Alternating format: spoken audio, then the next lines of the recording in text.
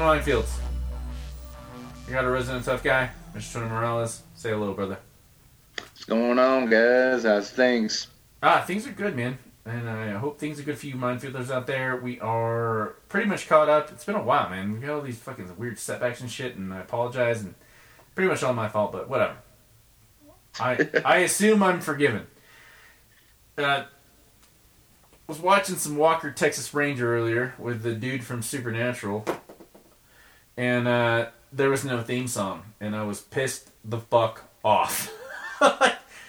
No theme song. I don't even know if he knows karate. Aww. Yeah. Okay, so I sent Mr. Tony Morales some Conan O'Brien. Do you remember did you ever watch Conan O'Brien back in the day? Oh yeah, definitely. The Walker Texas Ranger leader, man, like just pulling it. Walker says I have AIDS. Aww. Excellent. Poor Haley Joel Osment. He has AIDS. But Walker told him, so he's going to be okay. Did you ever He will overcome. Did you ever get into those Chuck Norris jokes back in the day, like 15 years ago? And it was one of those things, like, I'd watch it if it was on, but I never, like, went out and looked for it. No, I mean, there was wasn't that hard. No, I watched Walker because my mom always watched it on Saturday nights, and I was always home. I'm talking about those Chuck Norris jokes from, like, 15 years ago. Oh, jeez. Yeah, freaking... I can't remember any right now, but yeah, we should spout those off all the time. Jeez. Oh, they killed him, man. My favorites were, if you stare into the American flag long enough, you'll see a 3D image of Chuck Norris. Chuck Norris wasn't born. He roundhouse kicked his way out of his mother. Chuck Norris can blow bubbles with beef jerky. It's the best ones I got off the top of my head. I just remember him being in Dodgeball. Loved him in Dodgeball. Oh, I loved him in Dodgeball, man. Let's see how this works out for him. Walker was good, man. I didn't really dig the new show. I like the new Alan Tudyk alien show where he's an alien and he takes over this guy's... Well, he doesn't take over his body. He immediately murders him and morphs into him. It was pretty funny. And the writing was... It was funny on a pop culture way, like it was something that's hard to pop, but it was like Twilight writing.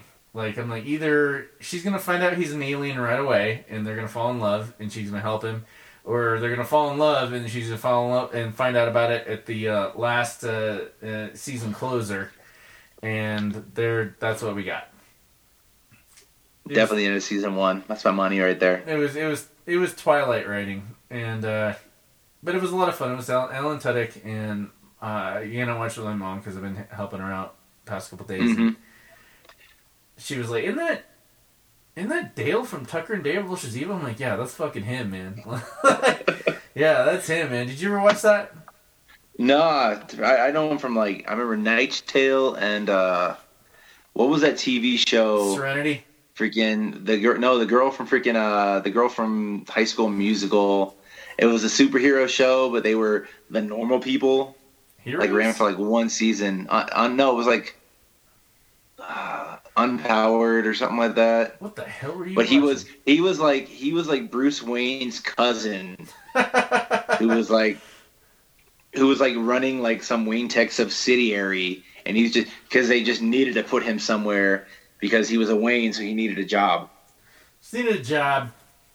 And like freaking Vanessa Hudgens played one of the like she had just moved to town and that was her first job in Gotham. And like they always have all these like superhero or supervillain attacks, but like you never saw anybody. Mm-hmm. It was hilarious, and freaking it only lasted like one season. But like I think it was like came out like 2-3 years ago. And it was like Unpowered or something. I can't freaking recall it, but it was just it was funny. It wasn't Empowered, was it? Like where the girl's superhero suit, like the more it gets torn up, the more power she like gets, and the bigger her powers get. No, I haven't heard of that one. Yeah, that's. But it was just something. It was something dumb like that. Freaking look it up later or something. Nah, he's a good guy, man. Like funny. watching that guy laugh, and then the other thing before we get heavy into comics, because we've got some good comics getting to this week, is I was fucking with you earlier, and I was like, yeah, big whoop, because you're getting all your AEW figures online. I'm like, well, it's nice to have that big boy fucking Mark ass money, and I remember like having to reread all the comics I had like a million times because I only had a couple when I was a child, and now we've got like stacks of shit we haven't read yet. Yeah, it's but freaking ridiculous. But this future state situation is really making me happy, man. Oh no, it's been solid. Like, it raises just as many questions as answers. Nope, that's the point. But it's really good. All right, before we get too much into the comics, here's I don't know if we'll get to all of them. Teenage Mutant Ninja Turtles number 113, Stillwater number 5, Walking Dead Deluxe number 7, The Next Batman number 2, Future State Wonder Woman number 1, Cable number 7, Future State Nightwing number 1, Kingdom Black number 3, Hellblazer, Rise and Fall number 3. Goddamn, I can't believe we didn't read that one this week. You're missing out.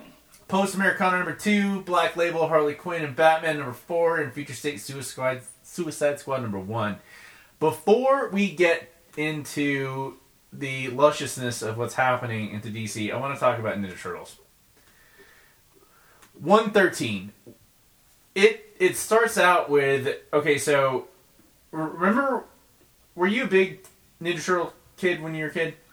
Oh yeah, dude, it was all about the TV show or cartoon when I was a kid. Were you disappointed at first that Ninja Turtles didn't have Bebop and Part 2 Secret News didn't have Bebop and Rocksteady, but then like 10 minutes after you saw them, you're happy that you just love Token Razor? No, I liked Toka and Razor, but I didn't really care whether it had Bebop and Rocksteady or not. I kind of wondered why, but it wasn't like a huge girl. It was called Powerless. Powerless. That was it. Powerless was freaking the Vanessa Hudgens, Alan Tudyk TV show. Now I'm all distracted. What were we talking about? Ninja Turtles. Yes, Ninja Turtles. In the last issue, we see that their Token Razor are about to be, like, quote-unquote, made. And they have been made now, and they're being transported. And their so-called master is trying to wrangle them. They're above the mutant quarantine zone, and Mama, like, they break out. And at the same time, a couple issues earlier, one of my favorite new additions to the Ninja Turtles, man, she's so beautiful. Like, let me pull this up here. Let's see. It starts with an L. Looking it up. What the hell is her name? Lita! That's why I liked her so much. Lita. She's a tiny little turtle-looking chick. And she's transporting... She's got the... God, what do they call it? That thing from Ninja Turtles 3, the time clock. They've already shown that she's been transported here maybe 6 months ago, and she shows up and says, "Hey, guess what? I'm Lita." And they're like, "What? You're Lita? But Lita's right over there." And they're like, "No, I'm from the future, and you have to listen to everything I have to say." And I hate future stuff. I've told you about this before. And but immediately, all of the main turtles are like, "Okay, we believe you." And what are we gonna do? And she's like, "Okay, everything has been. I have done all my research, and it pinpoints to this point in time where she's got to keep her band going and not quit the band, and y'all got to go save your worst enemy." And it's one of those things. We can see Token and Razor. Toga looks just like he should, and Razor looks more like a Siberian Husky, which is fine. Not too worried about it. We get a lot of good back and forth going on because what's going on is that they're starting a vote for who is going to be the mayor of the mutant quarantine zone. It was a lot of fun. I mean, the artwork is extremely detailed. They never leave anything to chance, and they really go hardcore. One of those things where even though a lot of the pages are in different art styles, I mean, they went from New Style to Eastman and Laird style on one page. And you're not struggling to figure out where you have to look.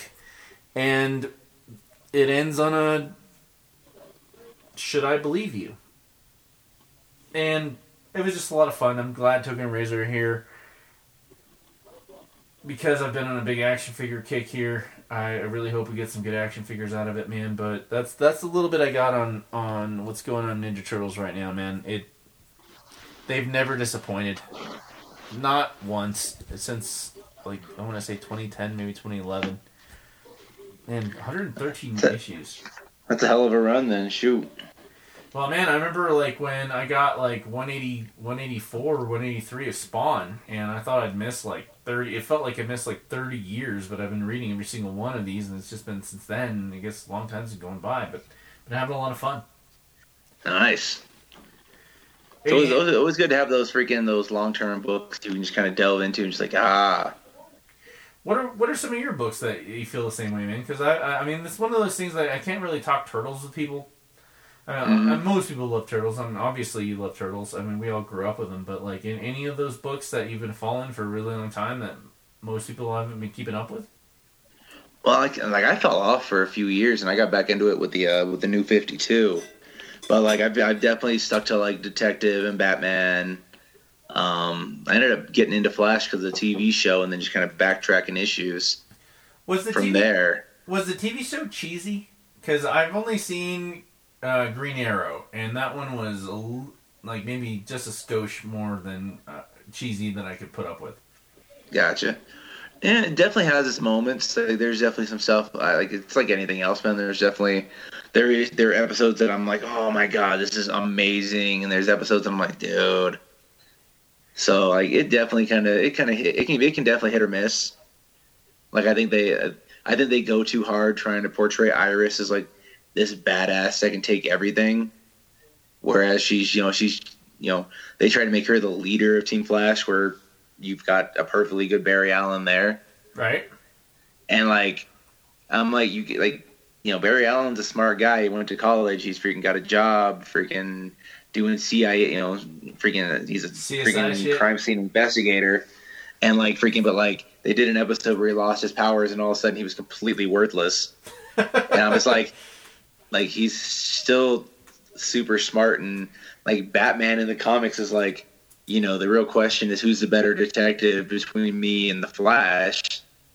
So like obviously Barry's not a dumbass, but like they sometimes they treat him like that. And like same thing with the Justice League movie.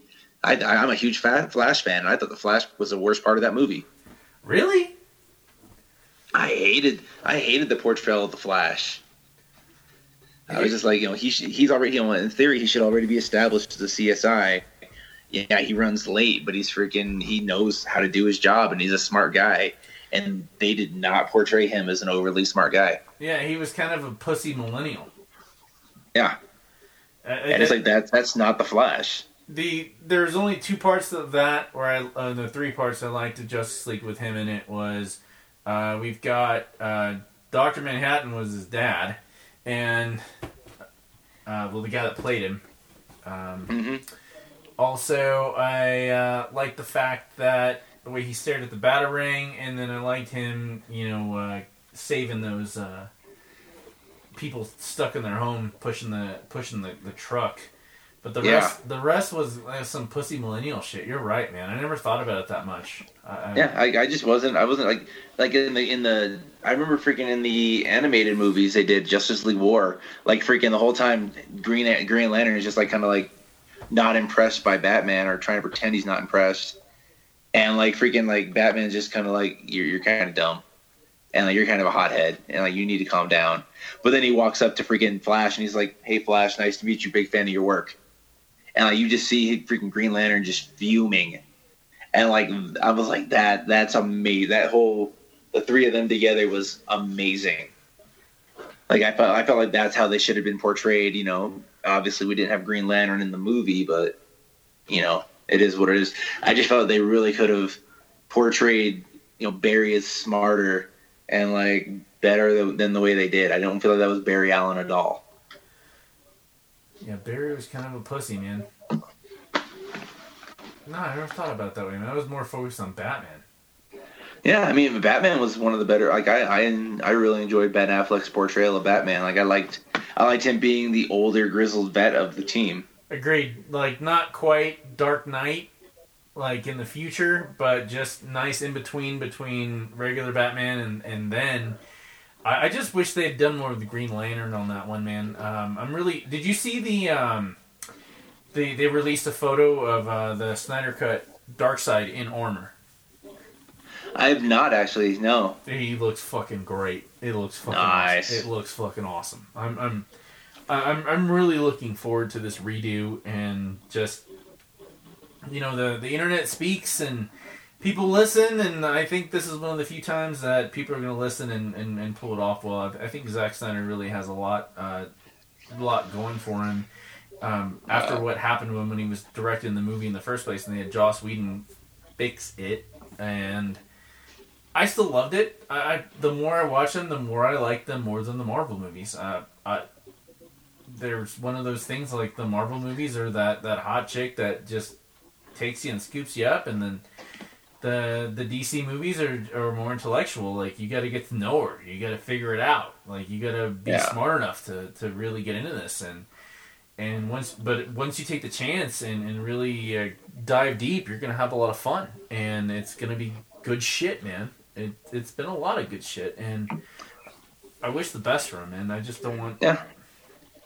No, I agree, man. I freaking feel like I think they jumped the gun with like Superman versus Batman, because they were trying to like catch up to Marvel, and like, oh, we need to get to Justice League now. We need to get to Justice League, and like they were too busy setting up for future movies instead of just giving us a solid 2.5 hour movie we could enjoy. Like that's where they were going wrong before. You know, freaking movies since like Wonder Woman was solid. Freaking, I love Shazam. It's my favorite one. Shazam, Shazam was freaking phenomenal. Aquaman was pretty decent. Freaking, I even know Man of Steel. Was freaking super solid. It started off. You know, freaking Suicide Squad. That was the worst one. The casting though was amazing. Like, everybody they had on that movie was great, except for freaking the freaking villain, the Enchantress. Oh, that was terrible. But like the story was hot garbage. You can't tell me you're gonna put the Suicide Squad together to get freaking Rick Flagg's girlfriend back. Who cares? Now, at the end of the day, that's all it was. If you've been reading Suicide Squad even before New 52, like, you would have just been like so pissed off. And like, I remember when New 52 came out and Harley Quinn's on the cover. I'm like, but she's not even the best character. Like, come on, man. Like, she's the money person. She's your freaking main eventer. She's the one everybody loves. And like, it definitely gets freaking stupid.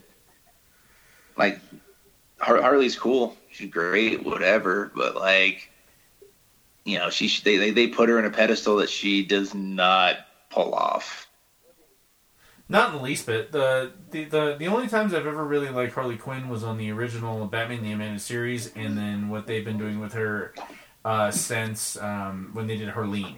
That's when I really got really into her. I mean, when Amanda Palmer and Palmiotti were doing it, I was like, this is not funny. This is boring. This is a bunch of garbage stuffed in a garbage sack, and I don't want it.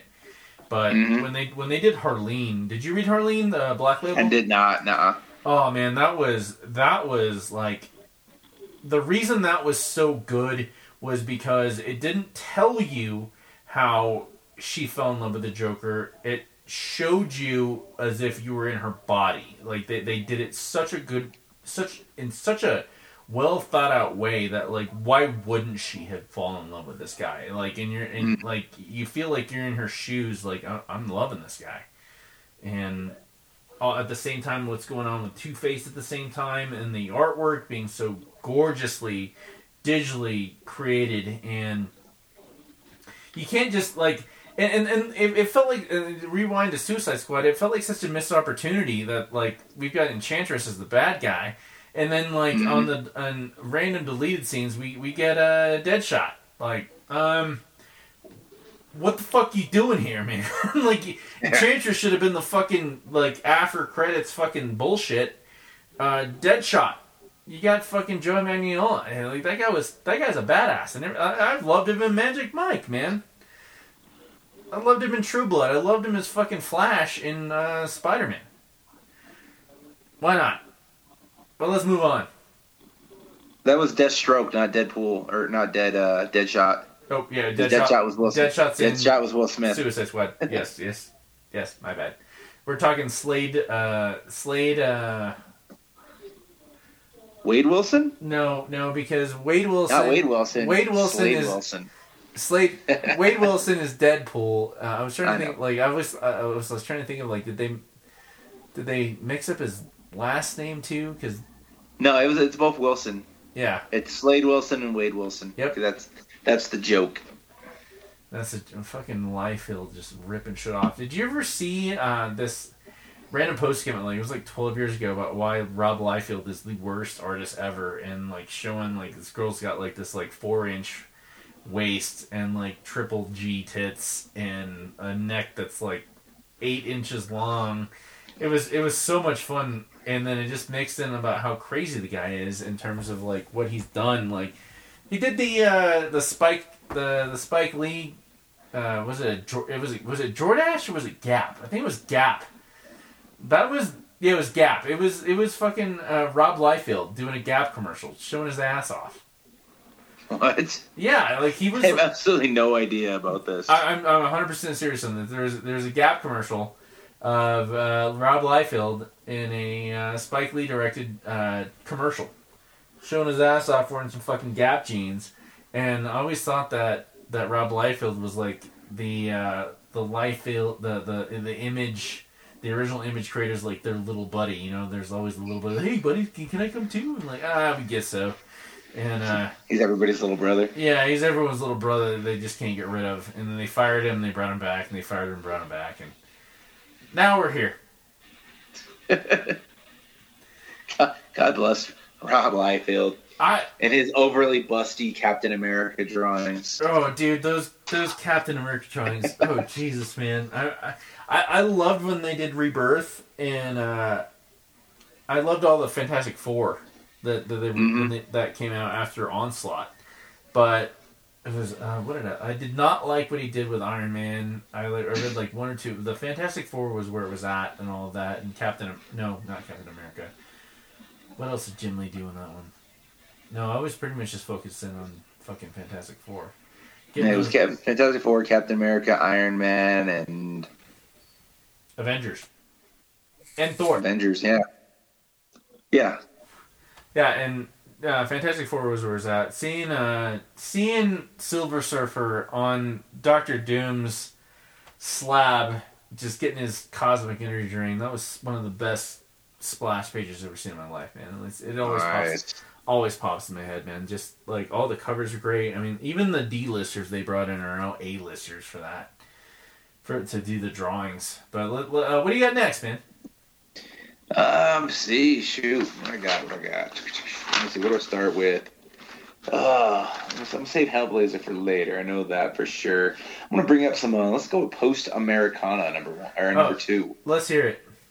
All right. So basically, America's gone to garbage. Funny story. Right. So the president has basically announced that he is the president, and he just decided he was president, had enough people behind him to go with it. And he basically, in issue 1, one of their bases just gets destroyed by this group of guys, and they end up capturing the guys, with the exception of one guy named Mike, who's the protagonist. And the president just decides to, talk about all this for live and then execute everybody. And just has everybody just get their brains blown out live on national TV for everybody. Firing Squad style? Oh, yeah. Like on their knees, firing squad behind them. Boom. Everybody's dead. So then Mike and Caroline, who is the, if Mike's a protagonist, Caroline's just the badass babe. And they actually got captured by cannibals in the wasteland. Hell yeah. And they wake up in this prison and Mike has no idea what's going on. And the whole reason they want to get to Mike is because he has this flash drive with all the information on the president that's just going to destroy everything. So he ends up turning around because, like I said, he wakes up, and there's Caroline, and Caroline has no arms and no legs. And he's freaking out.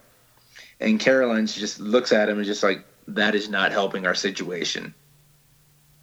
Pick my ass up and let's go. Pretty much. Because turns out, like, he thinks that, they basically cut off all her limbs and he's next. And turns out that she was already an amputee prior to meeting Mike, and she actually has these AI limbs that she can control. Basically, there's some mechanisms in her stumps that she's able to control her limbs. So she's just like, basically, pick me up, get me to my arms and my legs, and let's get the hell out of here. So she's a cyborg. Yeah.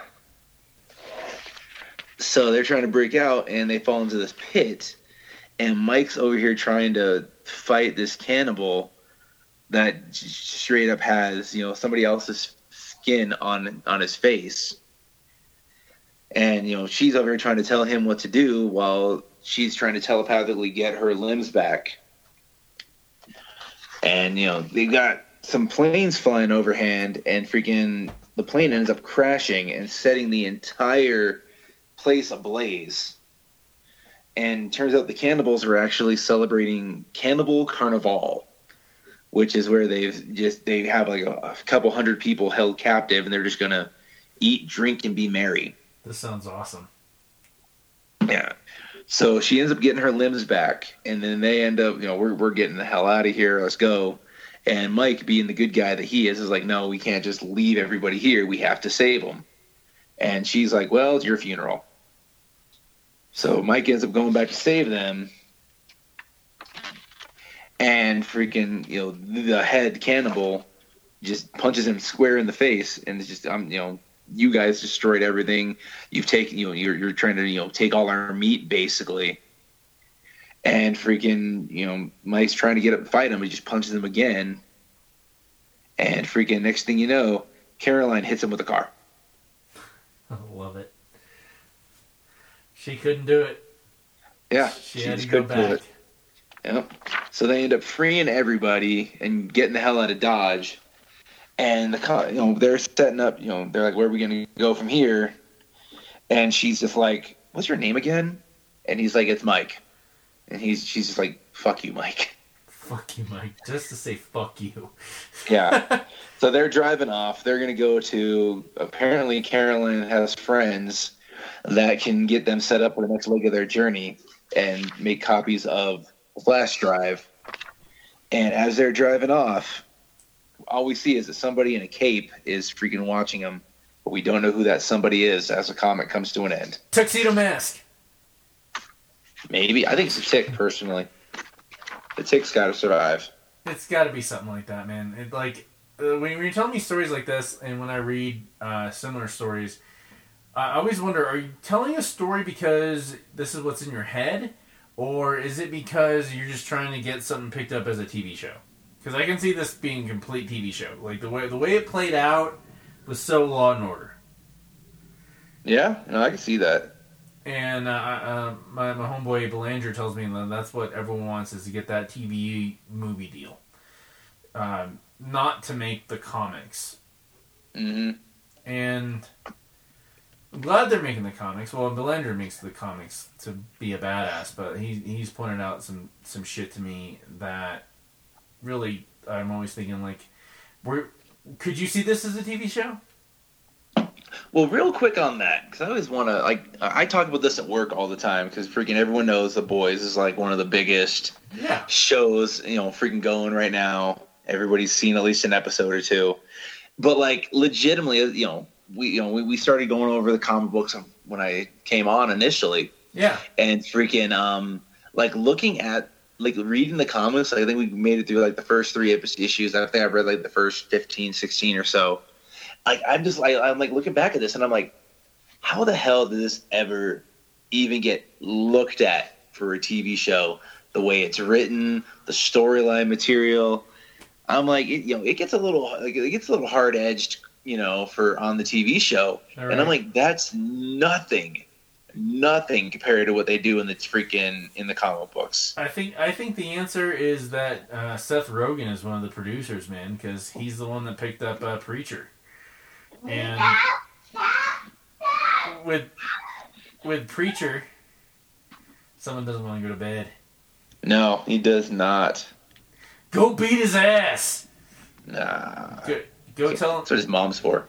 Go tell him that Santa's on the phone and you're telling him what presents not to bring him. Dude, I say you can't even say that. He made out like a bandit this year, like not even close. Dude, every wrestling Sheesh. fan in the world would have killed to been this fucking kid for Christmas. For guys, if you weren't listening to Christmas, man, this kid made out like a goddamn bandit. Oh yeah. Freaking 2 rings. He's got an AEW ring. He got the cage ring. He's got freaking a Money in the Bank gimmick. He's got like 50 figures. Dude, I was I freaking had heart surgery. I was out of work for 2 months and freaking had, freaking an Amazon account. I went stupid nuts. It's ridiculous. Dude, my sister asked me to order something the other day on Amazon because she can only order 3 at a time. And she's like, you have an Amazon account? Of course I do. And she's like, well, can you order something for me? I'm like, God damn, fucking Amazon is the worst existence in my life, man. Like last night we're talking about wrestling storylines, we're talking about production stuff, because we work for CSW, and I'm like, no, I just bought The Flash. Maybe your sister needed another Flash. Who knows? Dude, it comes with with like yellow lightning, so you can pose him so he's running fast. Like I can pose my Batman that laughs like on one leg with both of his fucking like knives sticking out different, and he balances, man. It's fucking great. Can't wait to get my fucking Flash. Nice. It's supposed to be here tomorrow. Yeah, but yeah, your kid made out like a bandit, man. Oh, I know. Yeah. I'm not going to try to follow that up next year. I'll tell you that for sure. Cool. Man, I'm a little disappointed in myself right now because I got to take a pee break. Give me like 2 seconds. I'm going to go put him to bed. Cool.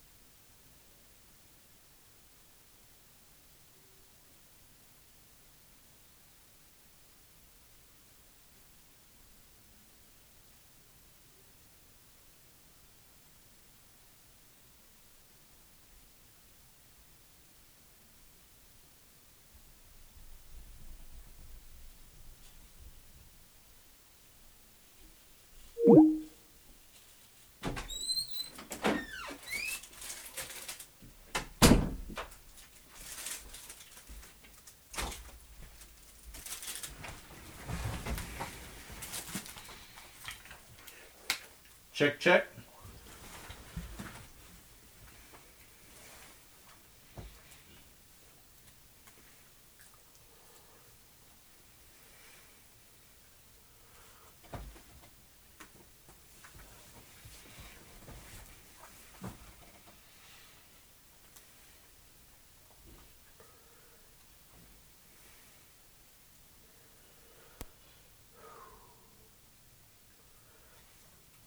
Check 1, 2. Check 1, 2.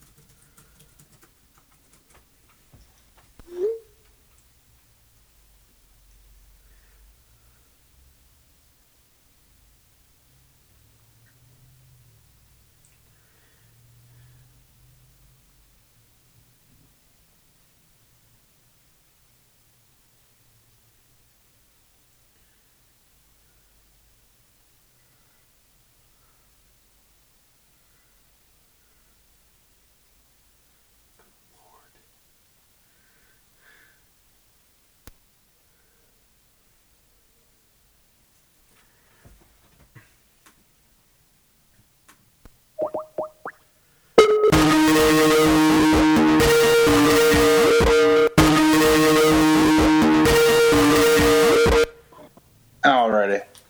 Alrighty. I'm back. I am also back. Let's see, so... Goddamn, Post Americana sounds badass. Yeah, Post Americana is freaking awesome, dude. Alright, I'm gonna do King in Black and Cable real quick. Cool. Do we need to do another clap real quick? 'Cause I turned my thing off when it when I logged off. Or when it freaking kicked me off. Or should I just go from just turn it on? But your recorder is still recording, right? No, I turned the recorder off. Okay, cool. In that case, yeah, we didn't need another clap. Okay. Alright, so can you see me? Yep. Let's see. So we're gonna turn on here real quick. Give me a second here. I need to get whatever the fuck was on here. Oh, okay, cool. There's a mute button on there if you need it. I understand, especially get a wuss mess. But if in the future you can just keep recording, I'd appreciate it. Even if you have to mute it, because editing, like, dude, it took me 4 hours to get that fucking commentary perfect. Gotcha. All right, it's gonna be a 3-2 shoot. 1, 2, 3 shoot. No, I'm sorry. Okay. On one, you shoot on 3. So 1, 2, 3. Guys, we had some business to take care of. Good business, though. Like telling someone that Santa doesn't exist. I was gonna do that. I'm gonna let him have that. I'm gonna let him have that one as long as he can. Shoot. Are you gonna start off easy and just straight to Tooth Fairy and then Easter Bunny? Yeah, I gotta work my way up. I gotta work my way up. Start out small. Cool. Man, there's a few comics I want to burn through that were great, but not something that we really should get into much. Stillwater number 5.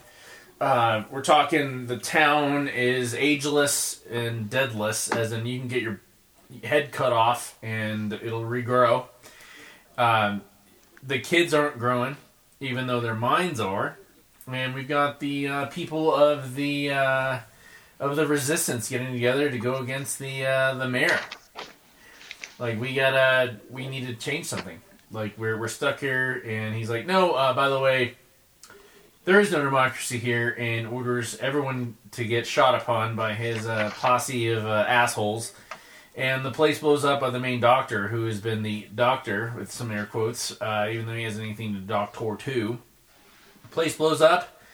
It's more of the reason I'm bringing it up is the fact that it's one of those things I'm wondering, and I really wish there'd be some sort of annotation in all the comics that have happened since COVID, if whether or not this was written before or after, because this is definitely something that's about government control, and I'm not sure if it's one of those things that they're really passionate about or just thought they would be writing a dystopian society about, and accidentally things are just completely vibrating at the same frequency that we're going at the moment.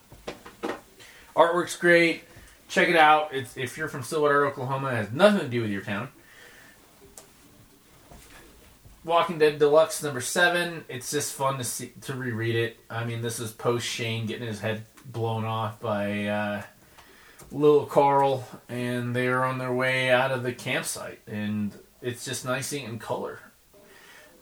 Still one of those things where the revisiting it's not too bad. It's actually one of those things where you've seen it and read it a million times, and now it's got this extra little added bonus to it. And last but not least, Cable number 7. All I'm going to say about Cable number 7 is Strife. Strife's always good to see. Shoot. Strife is one of my favorite villains because they use him sparingly. You do not get a Strife story once a year or every 2 years. They every time he does show up, especially involved with Cable, we got Kid Cable. Regular ass Cable isn't actually really dead, and we see that, and he's not actually shown up yet, but we've seen his eyes twitch a little bit, his corpse state. But I mean, Executioner's Song is one of my favorite X-Men stories of all time. Yeah, that's classic. One of my. So since we have a Kid Cable, do we have a Kid Strife? Most people think you're making a joke, but I know you're being serious. We have not had anything like that yet, but we don't know. We just get that excellent all silver, gorgeous headpiece. One of my favorite Toy Biz toys, because the head actually flipped open and off. You can take it off. Mm-hmm. Cable had this giant-ass machine gun. We've got Strife, and Cable he's got some stuff to deal with. He's recruited Domino, He's not talking, or obviously Rachel is sister. Phoenix minus, or what would you call Rachel Summers? Diet Phoenix. Diet Phoenix, I like it. Diet Phoenix. He's not talking to her. Phoenix Zero. Yeah, they just saved some kids that were mutant kids that were being kidnapped, and by Order of X, and Order of X, a bunch of dumbass humans that are cultists that worship mutants, and we know that we get this little flash that Strife is having one group kidnap 5 and another kidnap 5 as well. Which, if it was Mr. Sinister, I'd be a little, suspicious we're going to do some experiments here, but what the hell is Strife up to? And we get this dossier, and, hey, Beast, Kid Cable, I didn't know he could read, is wanting everything we know on Strife, and most of it's classified, especially the stuff in the future, and I thought you should know. But we got Strife.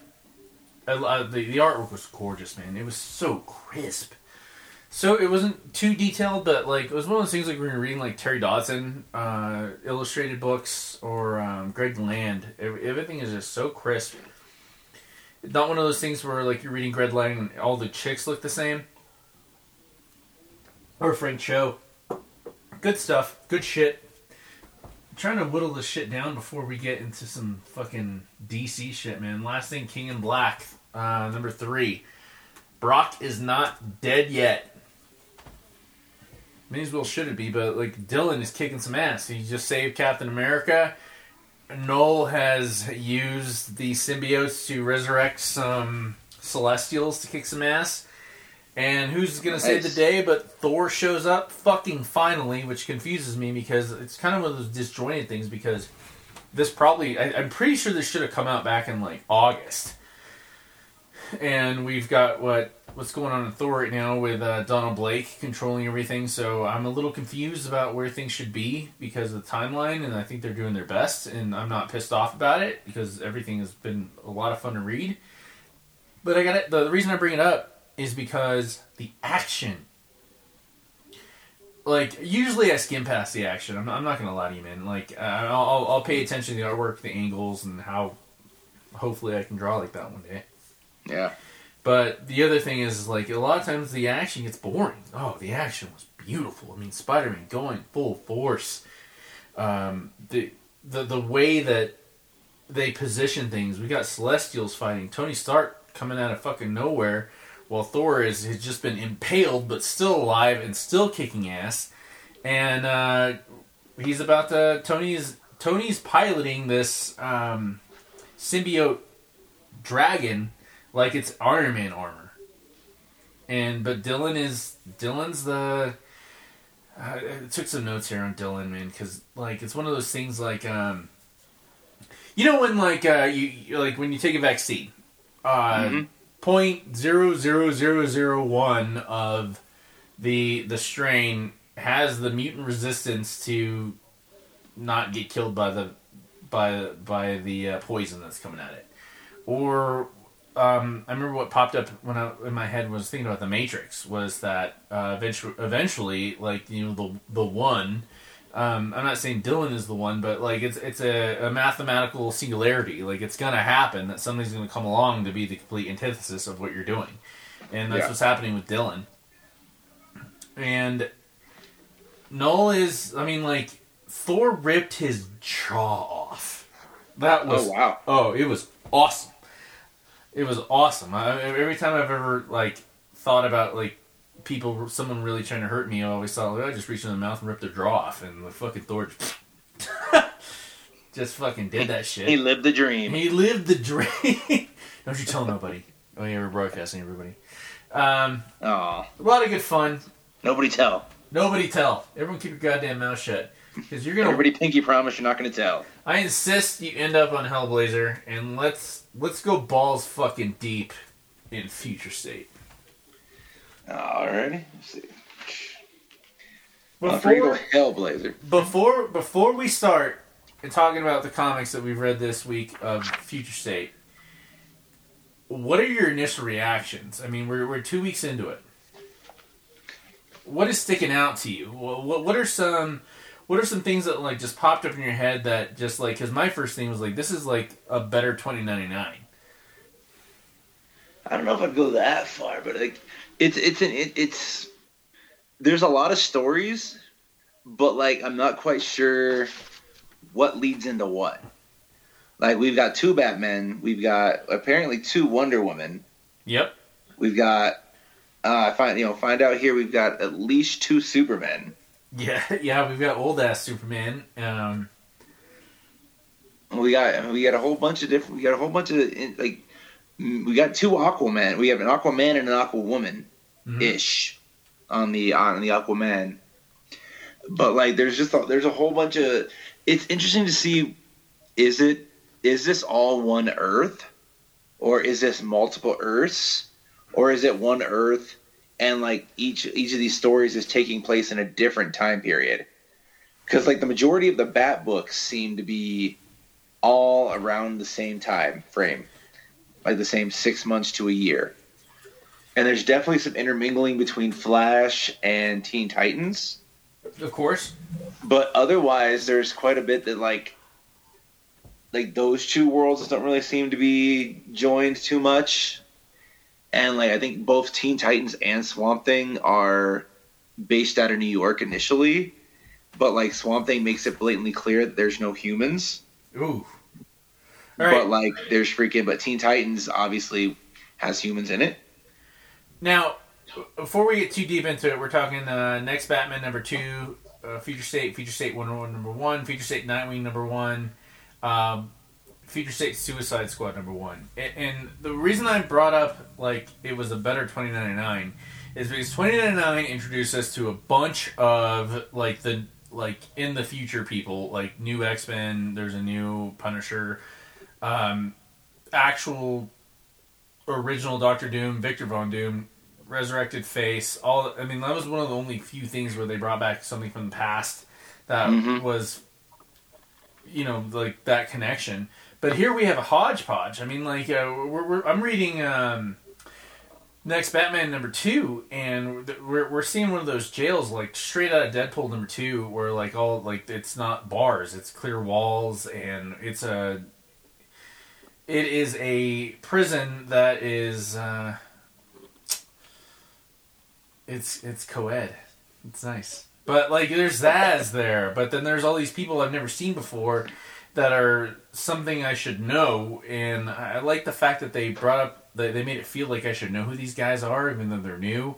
And then, Zaz is part of the escape plan out of the jail, but then we've got what's going on, like just like you said, in Batman, where it feels like within the same time span. But then I'm going to talk about Wonder Woman, and like Darkseid, Apocalypse is destroyed, and he says, "Fuck all y'all, my minions. I'm just out of here." He like just crosses his arms and like blasts off like fucking Superman from fucking Krypton, except he just crossed his arms. I guess I'm going back to Earth. Let's see what happens here, and.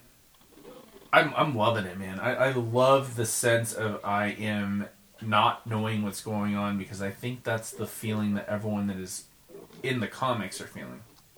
Yeah. I can see that, and it definitely makes sense. It's like, what is going to happen next? I mean, anything in theory could happen next. How do you got to meet these characters, and at the same time, you're like, some of these characters have a stat, like the Justice League books seem to have established that this Justice League had been together for a while, but like they made it a point that like they didn't know who each other were, and like, but at the same time, some of them were hanging out on the sly, and that was frowned upon. It's one of those things where like I said, we're put in a spot where we should know but we don't know, and it gives us such a really kick-ass tension. The other thing that makes me happy is because I feel like I finally feel what DC is doing, because like ever since New 52, we've had two more restarts. Yeah, at least, because we got Rebirth and now Future State. And I feel like I'm missing one though. No, I'm now 52. 52. Then went to Rebirth, and now Future State. I'm not minding it. When Rebirth happened, I was a little pissed off. Like, is this a cash grab? Because like, comics aren't cheap. Yeah. But the fact that DC is embracing the multiverse, and the fact that I don't feel like I'm reading a comic book that is not going to be relevant in 10 years. Yeah. Like, we're having a good time, and to rewind, and if you're reading Future State, every single one starts out with, like, post the events of Batman Metal, which was a fucking, like, okay, that happened. That was awesome. Yeah. And but now it's still relevant, and what we're seeing is new characters, new powers, new abilities, new different ways to get hooked in a story. Because with Nightwing, man, Nightwing hooked me immediately. Did you read that one? I did. Like, what hooked you on that one? It was interesting to see Nightwing operating out of the asylum, and like he was part of the resistance, but at the same time, you could tell he was tired. This is a Nightwing that had fought for years and had lost people, and he had that face that was just like, oh, I just want to be done with this. I just want to rest, and he couldn't, because he's, at the end of the day, he's Dick Grayson and he's going to keep fighting, but all he wants to do is just be done with it, win or lose. I just want to finish it. There were so many things about that popped to me, especially, like, it was one of the first times I've really, like, I've always loved Dick Grayson. I mean, like, obviously he's heir to Batman no matter what son he has. But when he encounters those guys, we're past curfew, we're so sorry. No, fuck you. You guys, this is a good ruse. Fuck you, and fuck your fucking bitch-ass wife with your knives, and fuck that sniper up there, and, mission accomplished. Yeah, he beat my ass, he broke my femur. Mission accomplished. And, he knew he wanted them to find him, just like you said. He's tired. He wants this over. But my point is that it was exactly why Detective Comics is superior to Batman. The actual, like, title is because Detective Comics is about detective work. It's about fleshing out people. It's about building a storyline, which, from all accounts, I'm pretty sure that's what your favorite thing about pretty much anything is a kick-ass storyline. Yeah. And it was one of the first times where I really embraced him as not in the shadow of the bat. Like, oh yeah, okay, new Batman showed up. Yeah, it took you a while. Yeah, it's genius you're here. No one to think about it. I'm like, yeah, everyone knows you've been here. Like, but he's like, oh. And that's the thing too. We're living in a world, quote unquote, without Bruce Wayne, quote unquote. Everyone thinks Batman's dead. He was gunned down, by the magistrates. But, like, he's freaking Batman. Of course, he's not gunned down. But, everybody in this world just thinks there's no Batman, and then, here comes this other guy. Like, and that's an interesting take on it in and of itself. Like, you can't, like, we've got this pretender, at the gates claiming to be Batman. But I liked how he's the pretender that isn't Azrael. Nightfall style. Like, okay, he's still... Azrael, Batman's got his bat broken. He's almost dead. Bane has just released everyone from Arkham, and he's ruling Gotham. But Azrael took over as, like, the apprentice, and of course he's still got all the toys. He's got all the computers. He's got all the goddamn weaponry. But we've got a guy living in a fucking shipping container and a fucking dirt bike. I fucking loved that he makes his escape on a dirt bike. And he's just, I'm tired. I'm like, yeah, you're supposed to be tired, motherfucker. You're Batman. Like, it's gonna happen. And then there was the magistrate, and was she number 5 or 6? She was 6. She was definitely 6. Her name was Marks. Like, she was Officer Marks, but, like, that was the whole thing. Like, she almost kind of came off like a female Deadshot to me. Oh man, like, and like, what did you? Or a female, like, KG Beast, possibly. Oh yeah, like, absolutely, man. I'm pulling this up right now because there's something that popped to me about that. Was that conversation she had with the magistrate? Let me pull it up. Scanning too fast. Where are we going? But at the same time, though, he's Magistrate is crushing Commissioner Montoya's like nameplate. Yeah. Great foreshadowing. I love Montoya. I had no recollection of Montoya until the animated series. I think she was created in the animated series, actually. I'm pretty sure. I don't think she was around until then. Because she was under Bullock. Yeah. Because they were partners. Because Commissioner Gordon was Gordon. But yeah, I'm pretty sure she was, I don't think she was around until the animated series. I'm pretty sure that's where she debuted. Kind of like how Harley and Lockup, I think, came out of the animated series as well.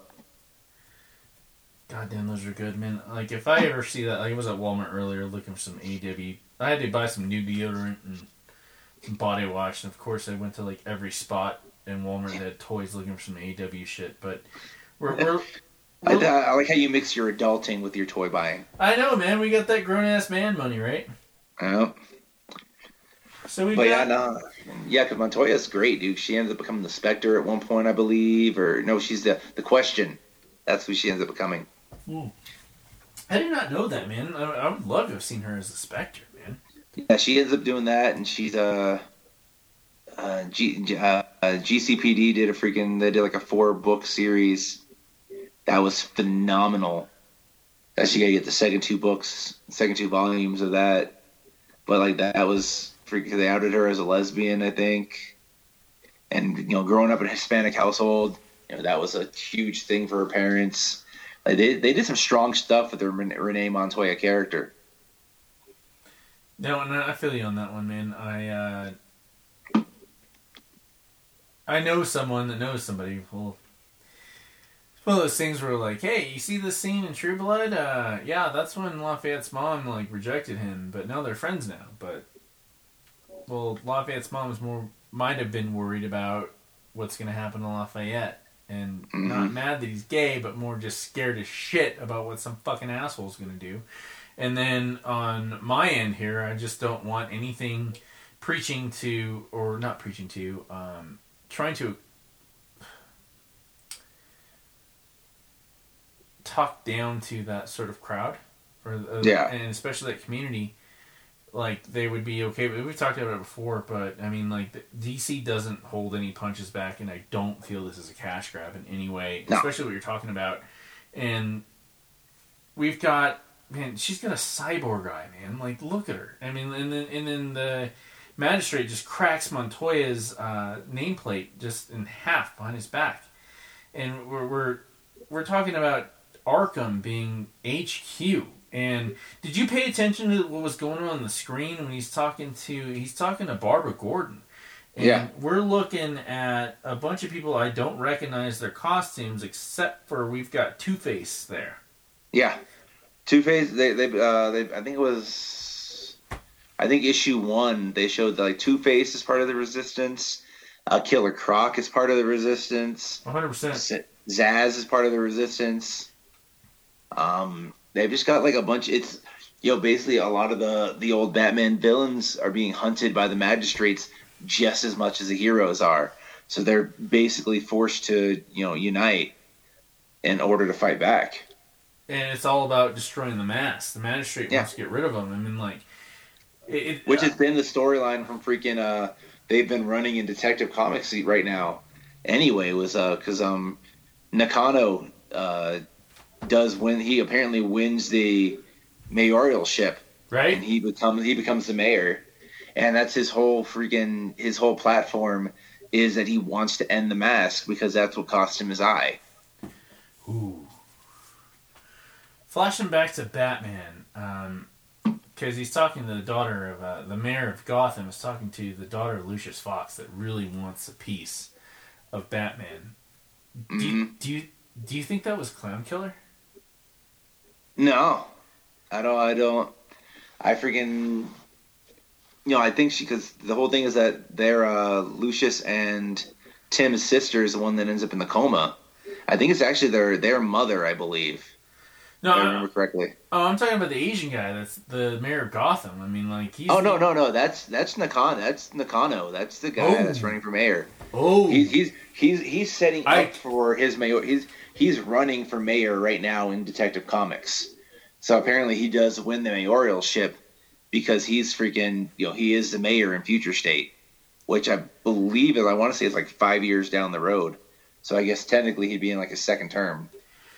Now, it like what you brought up earlier, man. Like where we are in time, like because like Wonder Woman is, and you brought up Swamp Thing. Like they've got this relationship going on, but we're on Themyscira, and they're barely able to keep Swamp Thing alive, and he's talking to her like an old friend, like you don't let me die, and we've got. Well, they were really tight, and in Dark Knights in Death Metal, like that. They were both because Wonder Woman had joined the original Wonder Woman. Diana had joined up with the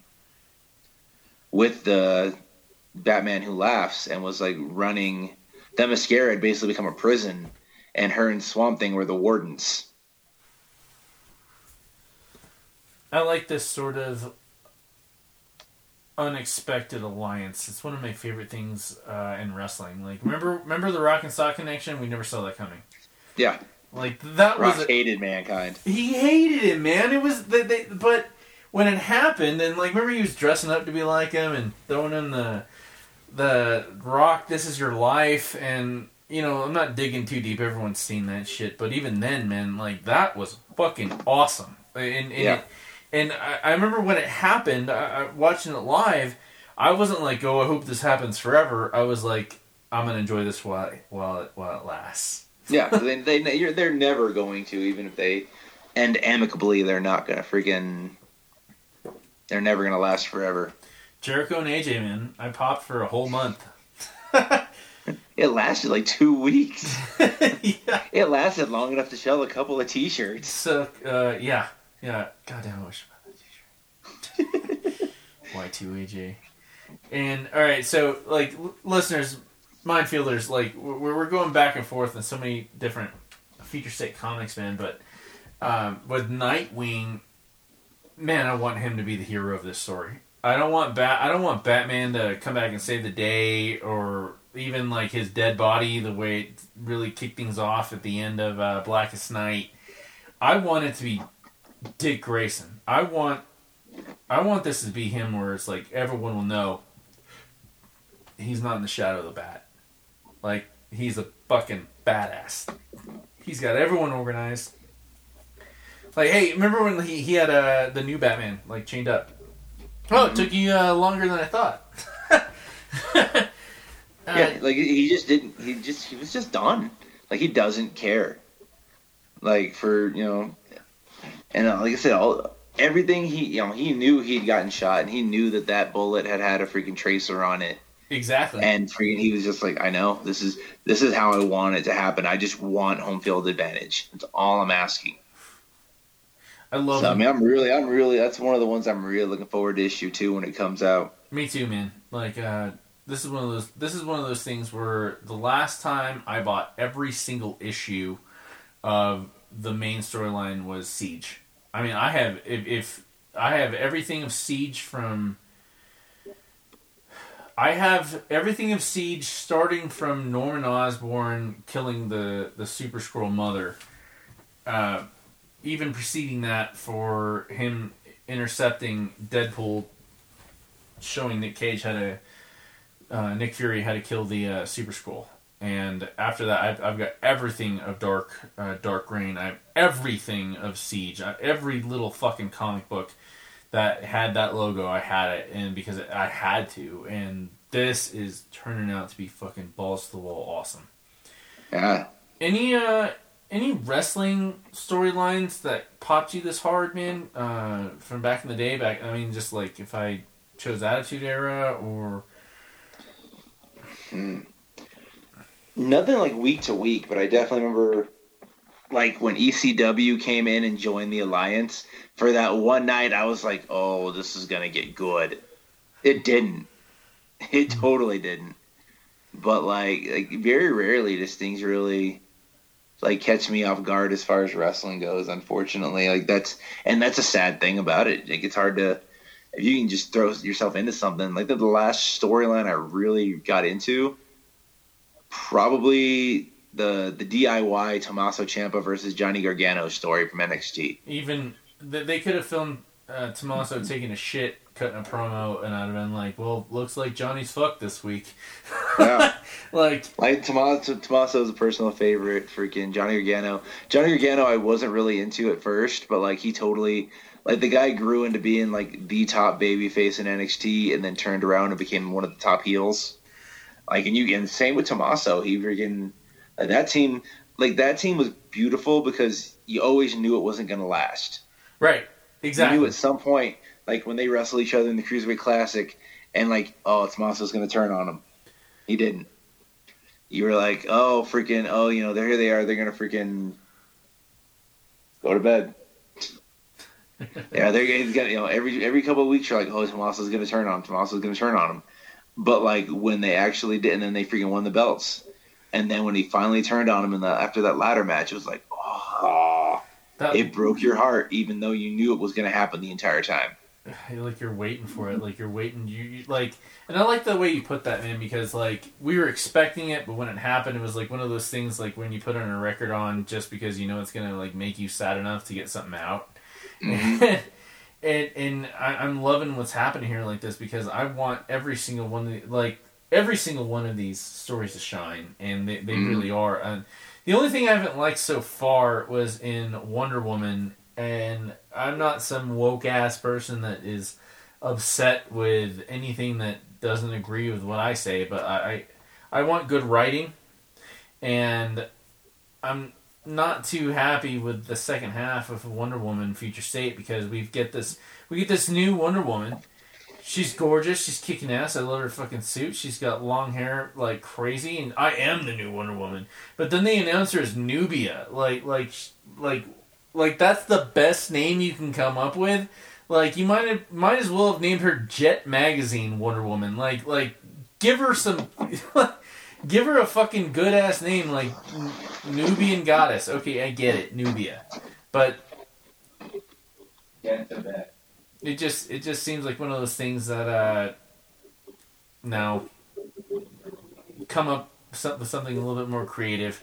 Because you gotta, if you're trying to appeal to the black community, give them something that is gonna make them proud, not just make Wonder Woman black and then call her Nubia. That's not fair, man. Like make something kick ass. Make something that whatever race demographic that you're trying to target is gonna be really proud of. And I mean, it was fun. I'm not saying her story sucked. But when it boiled down to it, man, like we're getting like where she is assaulted, trying to assemble these mystic relics, which there are 9, and now we've got 1 missing.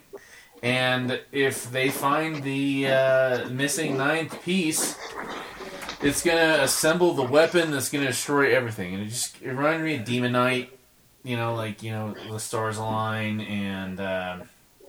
You've got everything in place, all the keys, and she goes to her, I don't know, her aunt, I believe it was her aunt, like her favorite cool aunt, and she's running a club.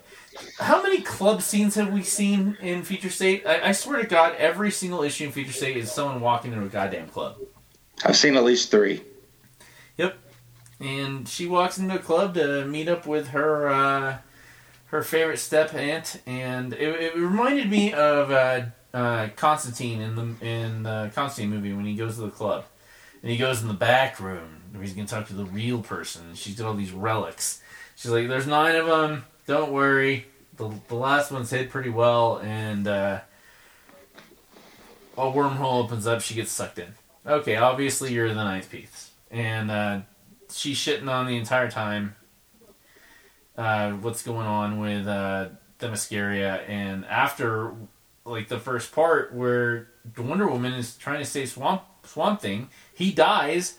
Mysterious seed-shaped blue turquoise-esque necklace shows up around her neck, and Darkseid is basically murdering Superman. And then we splash forward to she's still drinking beer and whiskey with her aunt, and don't worry about that. No problem. Those Amazonians are bitches. Don't worry about it. Oh, but you're fine. You're fine. Oh, by the way, I'm going to need a favor for what I'm doing. Oh, just a little favor. Yeah, those little favors, I don't think so. So when ends up being the favor? We don't know yet. The fucking wormhole opens up, she gets sucked into it, and then you get to this, one of the last pages, it's, get up to speed with Mayim Bialik. Hi, I'm Mayim Bialik. Like, dude, I fucking hate Mayim Bialik. Like, I hated that fucking Blossom show. I hated like the fucking Big Bang Theory. They only ever pushed DC Comics because it's owned by DC. They pushed some Marvel stuff, but it was almost always DC. But I like DC. I like DC too, but I don't like DC if Mayim Bialik is in this because I like Big Bang Theory, so I have every season. you like that show? I love that. I hated it the first couple times I watched it, like the first few episodes. But once I got into it hard. Like, it was one of those things I had to learn to enjoy. But once I got there, I was like, oh, this is hilarious. I'm not gonna lie, there were some enjoyable episodes I saw, and Sheldon stalking Stan Lee when the hot blonde chick beats up that guy for the Klingon Balrath, and like my favorite part was fucking Adam West, like talking about how much pussy he pulled. Yeah, he did. The episode where Penny bought him the freaking Batmobile for the day. Oh yeah. Who wouldn't want to be that guy? Or when she got Leonard Nimoy's signature on a napkin. On a napkin that he touched with his mouth. So Sheldon could clone him. I have his DNA. So you sound like a pretty big fan of Big Bang Theory to me. I've seen a shitload of them, man, because I hang out with my dad a lot because he's fucking rad as shit. And but he likes that show, which makes no sense to me because he didn't want anything to do with all the nerd shit I talked about when I was a kid. But he can put up with fucking Sheldon. I don't have issues. That's all right. It's fine. My mother I'm not crazy. My mother had me tested. My mother had me tested, man. Man, I'm just like over the fucking moon for this future state shit, man. We talked about the Wonder Woman stuff. But like Darkseid, I mean, Apocalypse was destroyed, and he's like, "Fuck all y'all, I'm out of here." And I'm out. I'm out. Oh, I'm back on Earth. I guess Earth needs a ruler. Oh, there's Superman. Let me beat his ass real quick. 1, 2, 3. Oh, hey, Amazonians, you dumb bitches. I'm gonna kill you too. But we've got the Swamp Thing connection. I love the mystery about it. I love that the artwork is never like anything less than A-, which is nice. So much more to say than what happens in Marvel all the time, man. And they give him that like third string Siege Dakin Dark Wolverine story, and the artwork sucks. Did you know one of the things that popped out to me was the fact that they finally put like protection over Batman's mouth. Yeah, no, he's definitely got that. You don't know what's going on with him yet, which is funny. Like you said, since like what 1938, 39, I believe, or 40. No, it was Batman 41. But that whole time, just shoot him in the mouth. It's one of my favorite parts of fucking Shazam. Shoot him in the face. Wait, what? Tickles. I would like. That's all you had to do. I'd like all you had to do. Like some of your finest beer, please. You were doing that at 16 when you were freaking like 6'4". Oh, dude, I was 6'4". I was 2 weeks in the Limited Guam, and I had to take a bunch of freshman classes because it was the middle of my senior year when we transferred. And in order for me to graduate, if I had graduated in Alaska at Eielson, I was only taking 2 classes. I had to take government and I had to take English. And I filled up my schedule with like physics and calculus and also the nerd shit like yearbook and an extra art class. I mean, like I was even showing up early for my art, my math teacher that taught a 6 a.m. class about how to program your TI-82s. And if you showed up to his class and you were in his calculus class, but you showed up extra early to learn how to program your TI-82, you were allowed to use all the formulas that you punched in and created the programs for. And moved to Guam, and all of a sudden I got to take fucking like economics, psychology, freshman English, and so I was hanging out with all these fucking ninth graders, and because I was in all their classes, and then one day I was in my calculus class, it was the same book that we were using over at Allison, and I was like 8 chapters ahead, and the teacher's assistant was like, "What are you doing hanging out with all these kids?" I'm like, "They're my friends, they're cool." And she's like, "Don't you know the legal age in Guam is 16? And I'm like, "Excuse me?" And I think I told you this before, but like, yeah, it was shaky-handed Joshua Michael handing the guy at the Class 6 $20 for a handle of McCormick's, and they get like, you know, well, what was McCormick's cost back in 2000? $8 for 8 gallons. And, oh, wow. Yeah, and I don't even know how he ended up on that story. I apologize, but that was a hell of a tangent. I'm not going to go on. Hell of a tangent. I'm not going to knock it. That was a hell of a tangent. I need to read the Catwoman. I was not happy with the Gotham City Siren story that was at the end of this tail end of this Batman story. Because did you read Gotham City Sirens back when it came out back in 2010? No, I never got into Gotham City Sirens. No, dude, that book is worth a lot of money. I really gotta find my homegirl that I lent it to, but it was Catwoman, Harley Quinn, and Poison Ivy, and Catwoman was given like a couple $1 million for saving the city, and the money was, please don't commit no more crimes. This is your reward. Okay, sure. So they hire a guy to find them a lair, and it's like an old cat veterinary clinic castle. And they as you do, yeah, of course. And the entire run was Harley Quinn and Poison Ivy being romantically involved, but they didn't do it badly. Like, it was a cash grab. Okay, we got to see these two chicks making out. You know, it was great, but it was the whole build up, which really sucked. Even though every single comic was great, especially when they're fucking with the Riddler. I mean, these girls pwn the Riddler. And, well, we gotta go into Arkham Asylum. Also, as you do. Of course. We gotta go to Arkham Asylum and break our buddy out. But Harley Quinn, stay away from the Joker cell. Oh, sure, Scout's honor. Yeah, no. Breaks Joker out, immediately betrays everybody. Still better than what was happening in this Gotham City Siren story. I mean, I like that they've got some sort of nullifier. I like the fact that we've got girls that are kicking ass and are not doing it because they're girls kicking ass to, you know, suppress the masses from burying them on Reddit or something like that. I liked it a lot, man, but what was your favorite of all of them? Because we went over a bunch of them. Yeah, right now, man, I'm really into the Suicide Squad. I'm freaking huge fan of Suicide Squad anyway. But freaking this issue is freaking pretty interesting so far. Who's the Suicide Squad? Well, we're gonna get there. 'Cause I'm still working on that myself. Ooh. But we starts off. We got Mongal. We've got Sinestro. Ooh. And we've got Brainiac. Ooh. Oh my God. Okay, I was thinking you were gonna say like Killer Croc and like the Calculator. You're telling me that we've got Sinestro and Killer Croc and Brainiac? We got Sinestro, Mongal, and freaking Brainiac. And they've got something with they've stolen something. And freaking, they're on the run, and we turn around, and it's the Justice Squad. All right. So we got you know, all your heavy hitters. We've got Batman, we've got Superman, we've got Wonder Woman, Aquaman, Flash, and Martian Manhunter. But none of them are who you think they are. First off, we've got Batman, who's William Cobb. William Cobb, as you know, is a Talon. Of course. So we've got Talon. Wonder Woman is actually the Hypnotic Woman. All right, so we've got 3. No, there's your 3. It's three Wonder Women. Flash is an Australian who apparently was a member of the Teen Titans called Bolt.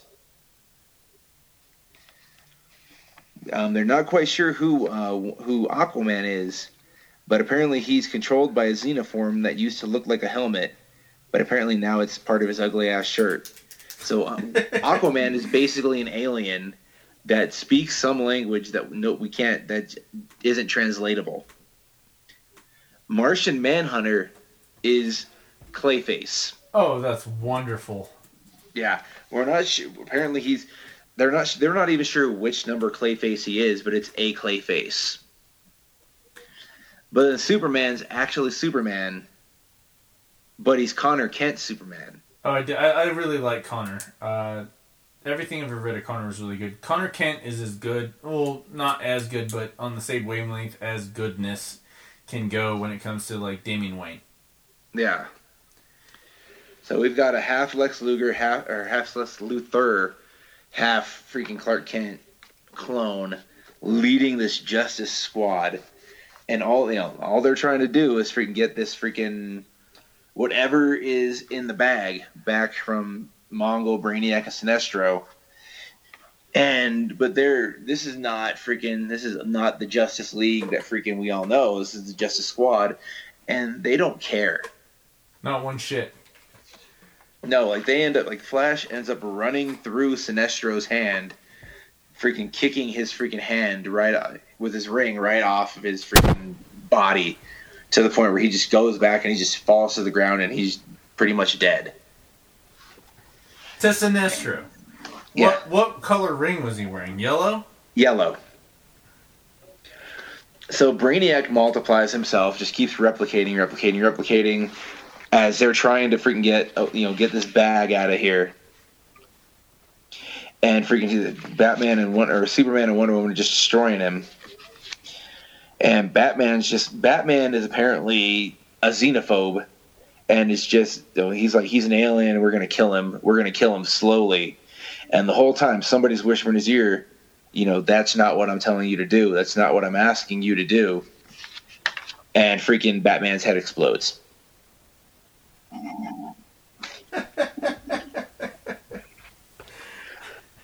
So right. Batman's brain bomb goes off in his head. William Cobb Batman is dead. Flash is freaking out. And freaking apparently Flash but they're telling the voice in her head is telling her freaking it's one of them. You got to get that bag back. It's all up to you. Flash. And so she takes off. And on top of that, Bolt doesn't go in, freaking almost a little bit more post Americana again. Bolt does, for being a Flash, she has no legs. Like she's got freaking the metal running legs that that people use. So she's basically bionic. Got it. Yeah. So she ends up finding the bag and getting it back, and like freaking all we see like Clayface ate Mongol, Sinestro's dead, Batman's dead, and they find Brainiac's head, and Brainiac's just trying to reason with freaking Connor Kent, telling him that you got to stop this. You're not a Luthor, you're a Kent. Ooh. And as they're all flying off, there's a group of guys are watching the Justice Squad. Who are these watching assholes? Was it the Secret Six? Tell me. Dum. Oh, we're getting there. So freaking, they're back at base, and out walks Amanda Waller, and none of these people, none of the Justice Squad want to be there, and Amanda Waller just freaking translates. She doesn't care. She's just electrocuting all of them as she walks by. She's like, hey, you're all replaceable. I don't care. I got what I wanted. Now we got to get to the next part of the mission. So shut up. So she ends up grabbing grabbing Connor Kent, and they start talking, and she's just going off about how Connor's just like, I need a team I can trust. I need a team I can work with. And she's like, you will use the team I give you, or we don't need you. I'm the person that gave you that cape you're wearing. You can go back to wearing that leather jacket and those sunglasses, and we'll bury you in them. Awesome. As they're talking about this, they walk into this room, and there are the Injustice League from Earth 3. and they're all dead. Was that the Justice League that saved the day at the end of the Luther storyline last year? No, this is a crime syndicate of America. Oh, gotcha. So they're all dead in these tubes, and we've got Owlman and Power Woman and Ultraman and all the whole nine, and Amanda Waller's just like, if you don't want to be here, these are your replacements. and he looks to his left and he's like, they're dead, and then he looks over there and there's a Black Lantern ring. What? They're only as dead as I want them to be. Wow. So Superman and Wonder Woman, everybody's flying off to complete the next mission, and we see Black Manta, and him and another guy that we can't quite see yet are just they're walking and they're like, we're gonna die. There's no way we're gonna survive this. Like the pain's just getting worse and worse, and Black Manta just keels over and dies right then and there. And the whole thing is they've got to find their whole job right now is, since freaking the Justice Squad is gone, they're gonna find Amanda Waller. And you turn around and it's the actual Suicide Squad, and we've got Peacemaker, we've got Mirror Master, we've got Cheetah. Like I said, Black Man is dead. And we got a couple of other people I don't quite recognize. I'm not sure. I think one of them might be freaking Weather Wizard, and one of them looks like a parademon from Apocalypse, but I'm not quite sure. And then we've got a guy here with definite mystical powers, but I'm not quite sure who he is. He's got a star mask over his face. But I'm not quite, like I said, he's definitely a magician of some kind, but I'm not quite sure who. This is fantasy booking at its best. Yeah, because the whole time you're thinking it's going to be the Justice Squad is the Suicide Squad, and to an extent they are, because like I said, they've got the brain bombs, they're backed by Waller, freaking it is what it is. But apparently there's this other Suicide Squad gunning after them and gunning after Waller. So I'll have to wait till next issue to see what happens between them. I forgot what it was like to be so excited for any sort of comic series. I mean, when COVID hit, it was like everything got put to a hardcore halt. Yep. And now Future State is... God, the last time I felt this excited for all these like random hodgepodges was Midnight Suns back in the day when we got Johnny Blaze and Catch, we got Doctor Strange. I mean, like Dormammu, we've got Death's Head. We got Deathlock. I mean, this is fucking awesome. This is what makes comic books and wrestling so good, is like, you're gonna find your dude. Mm-hmm. You know what I'm saying? Like at first when you were telling me about like this hodgepodge, I was thinking like this was like as if DX wasn't Shawn Michaels and Triple H and X-Pac. No, X-Pac. This is Rock, Stone Cold, Triple H, Mankind, Mark Henry, the APA, everyone fucking rolling up to fucking whoop some ass. Yeah. And like I said, I'm really into the whole concept of freaking this fake Justice League.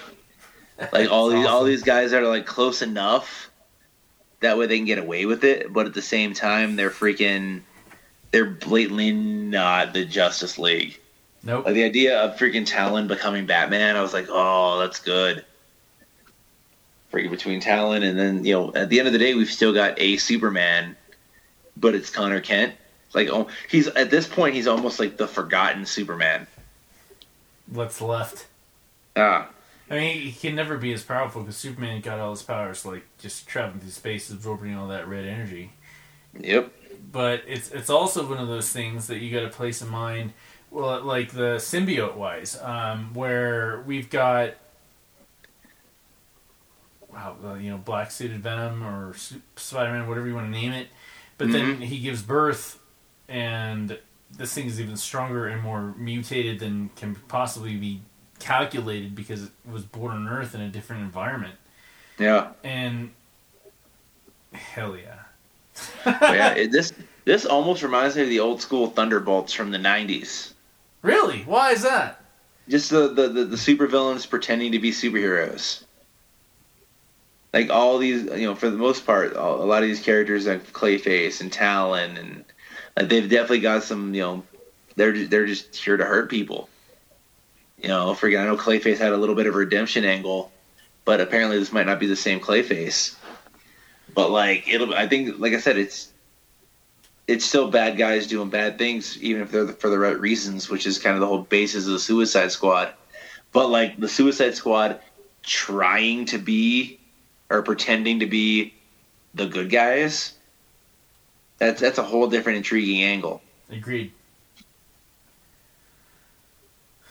That's all I got for this episode, man, because I've just been popping hardcore. I mean, I'm talking, I've read probably 50 comics this week. I finished Ready Player 2. Watched all the new Walker Texas Rangers. Watched that new Alien show with Alan Tudyk. What the hell else, man? Oh, I got the Justice League Dark at Walmart for like $6 tonight when I had to go buy buy some stuff. By the way, if you're looking for McFarlane toys at Walmart, they're not always going to be in the toy section. You got to go to buy the video games. You're gonna find some gold. They had a Arkham Asylum Joker. I want a good Joker. I mean, like White Knight and Last Night. Like I can't wait for that. Did you see the Bizarro Superman McFarlane did? I have not. No. Oh, dude. The only thing I could wish is it was clear, like crystalline and a little bit smoky, but it's like a grayer Frankenstein type thing. And I love watching McFarlane pop like, oh, the best part of it is check out all the detail and all. Look how textured his suit is. It's gonna be badass. It's tough. He looks tough and big. Like, dude, why aren't you into wrestling? Like, why the hell is Todd McFarlane not into wrestling? It doesn't make any sense to me, but he's Canadian, so give him a break. It's another whole reason to be into wrestling. Yeah, I had they love hockey and they like wrestling. I had a customer the other day that was from Winnipeg. I'm like, man, all the best people come out of Winnipeg that are wrestlers. Like, really? I almost died coming out of Winnipeg wrestling once. Oh, you know what? That's funny because today's the one day after 7-year anniversary. 7 years ago. Freaking coming back from a show in Winnipeg, we ended up in a blizzard running out. We ended up running into the back of a semi truck that had parked on the highway. A van hit us from behind, and then freaking a semi truck tore through that van, almost killed a lot of us, like 4 of us. Freaking. How far did you get thrown, man? Like. Freaking the whole joke. Freaking. Basically, it ends up being that when the van hit, it popped open the trunk, and for some reason, Jay, the guy who was driving, Jason, freaking was like, we gotta get the stuff out of the trunk. And for some reason, that was like, oh, that's exactly what we need to be doing right now. Right. So I went out and got the stuff. I went to grab the stuff out of the trunk, and apparently the semi had hit the van behind us, and freaking the van had twisted at a freaking 90-degree angle, hit me. I flew over the car into the freaking highway, and freaking got a nasty freaking cut on my head. But fortunately, grace of God, that was the worst part of it. Yeah, I remember Ryzen talking about how bloody you were. If you listen to the Ryzen interview from last year, that was about I think Facebook told me Monday was my 1 year. No, it was a Sunday. It was a Sunday 1 year anniversary with the Ryzen interview. He was talking all about that and how fucking crazy that shit was, man. That was nuts. Yeah, hearing about that, but I like the fact that you and your buddies are so over with the independent crowd that everyone was like, man, God bless. That was. I don't know if you got to see all the posts that Elias posts about that actually. Yeah. Yeah, it was a tough. Overall, that was a tough weekend for everybody. Freaking mutual buddy, Jack Masidel, Jack Zaylor, freaking passed the day before, and freaking miss him every day. Freaking good dude. Freaking great. As good as a wrestler he was a better freaking guy. So freaking they always go out of his way to make everybody smile, and freaking I wish he was still here. I wish you'd have met him, man. Sorry to hear about him like this, man. But I'm glad you knew him and he took care of you, man. Yeah, good freaking good dude. Went out of his way to help out a brother when they were needed. So. What do you got left, man? We spent like almost an hour on Future State, man. Like, I gotta go back and read everything on this one, man. Like, because this feels like a mistake to miss out on. I mean, if you're not reading every book of the Null storyline, that's fine. But everything in Future State is absolute gold. One of those things, like, just make sure you get it in your head. Make sure you get the issues that are on the stand right now. You don't want to be those Johnny-come-latelys getting the fucking graphic novel and thinking that, like, you know what's up. I'm proud of the people who buy graphic novels, but when it's coming out, it supports your local comic fed. I want to steal a word from you. Your like comic. Man, in Colorado, we've got a bunch of comic feds, man. We got Muse, my favorite. We get Ed's, our mutual. Ed's is awesome. Our mutual favorite. We've got Vans. We've got that tiny little place in Manitou. We've got Iron Lion. We also have, God, I know there's like 2 more. But the fact that one town can support so many comic book stores is awesome. Yeah, now it's always someplace nearby, which is always good. You're going on vacation tomorrow. Where are you going? Going down to Amarillo. Gonna go see my mother-in-law. Freaking hang out for a few days. Back up here and back on the grind on Monday. So bring me back one of them Amarillo shot glasses, man. I'll see what I can find. Shoot. I need an Amarillo shot glass and take some photos by all them cars that are randomly like stuck into the ground by that pasture spray painted. Oh yeah, I haven't been there. Freaking dude, I probably haven't been there in like 6-7 years. Go break into the old Cadillac Ranch. Yeah, go break into the old abandoned Hastings. I'm not gonna say I know a guy, but I might know a guy. Yeah, know a guy that knows a guy that gets you broken in there and get us some comic books that they don't know we're signing, man. That would be hilarious. I'm pretty. They gutted all the Hastings, unfortunately. Dude, I think there was 3. I think in Amarillo. Hastings was the best, man. There was 2. There was one in Norman, and there was one in OKC, and then there was also Half Price Books. Man, I got this weird karma where I one day because guys, Minefielders, Colin was working on set today, and he's on his way home safe right now. But we went to Half Price Books one day, and I found White Zombie on vinyl, the blue version, Astro 2000, and there was you could buy all these mystery comic sets, and I got Goon. I got the original Goon run, all the way to the very original end, and then I got Watchmen 1 and 2. That was, and then also the some weird occult book. I maybe spent $50. It was fucking wonderful. But Hastings, man, you can go get you can get a UK porno mag, kick-ass fucking cappuccino, some limited edition Futurama action figures, and a band T-shirt, and a bunch of ROH DVDs. And be out $20. And be out $20. And be there for 6 hours. They didn't give a shit. You're just wandering around checking shit out, man. You're not wrong.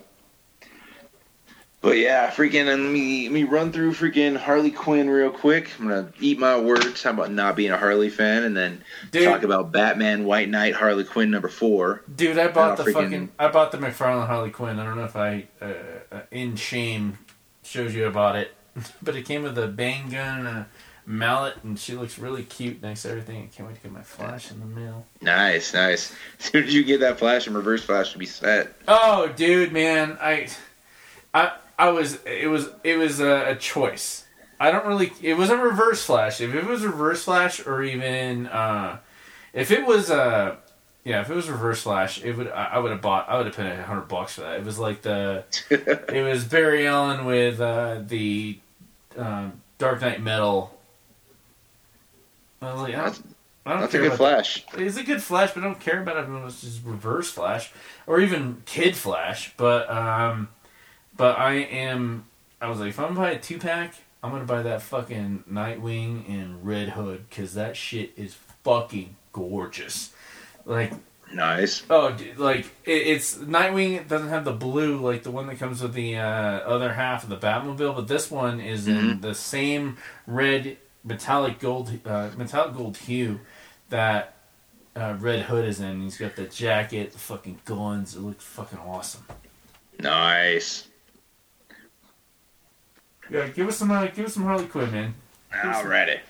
So, we open up with it, Bruce Wayne being in jail. You know, Bruce Wayne's in jail because freaking death of the Joker and whatnot. You know, him and Harley actually comes to visit him, and she's talking about the guy she's been working with, Hector, in the GTO. Freaking about how, she's comparing how he might be obsessed with her to how Joker was obsessed with Batman. Batman turns it around as basically talking about how, maybe it's more about the way you were obsessed with the Joker than the way Joker was obsessed with me. Good assessment. So, and then it turns out that they're talking about the when the original chemical when Joker fell in the chemicals at Ace Chemicals, and turns out Harley was actually there the whole time. Like, she saw everything because she'd been listening on the police scanners trying to find any whereabouts about Jack, who is Joker, obviously. Of course, Mr. Napier. Yep, Mr. Napier. And she ends up hearing about it, so she ends up going to Ace Chemicals, and he finds her, and he's just like, you gotta hide, like, Batman and the cops are coming for me. And he's like, he's basically, I don't want you to see me like this. Like, I know you've been looking for me. Please stop. Like, just let me do this. I have to, no shit. I'm sick. Yeah. The whole thing is that, like I said, in this Elseworld story, he's legitimately sick. Like, he can't control. Like, Joker and Jack Napier are two different personalities. It's almost like Two-Face, only it's more of a struggle. So everything happens the same way as it normally does. He falls over.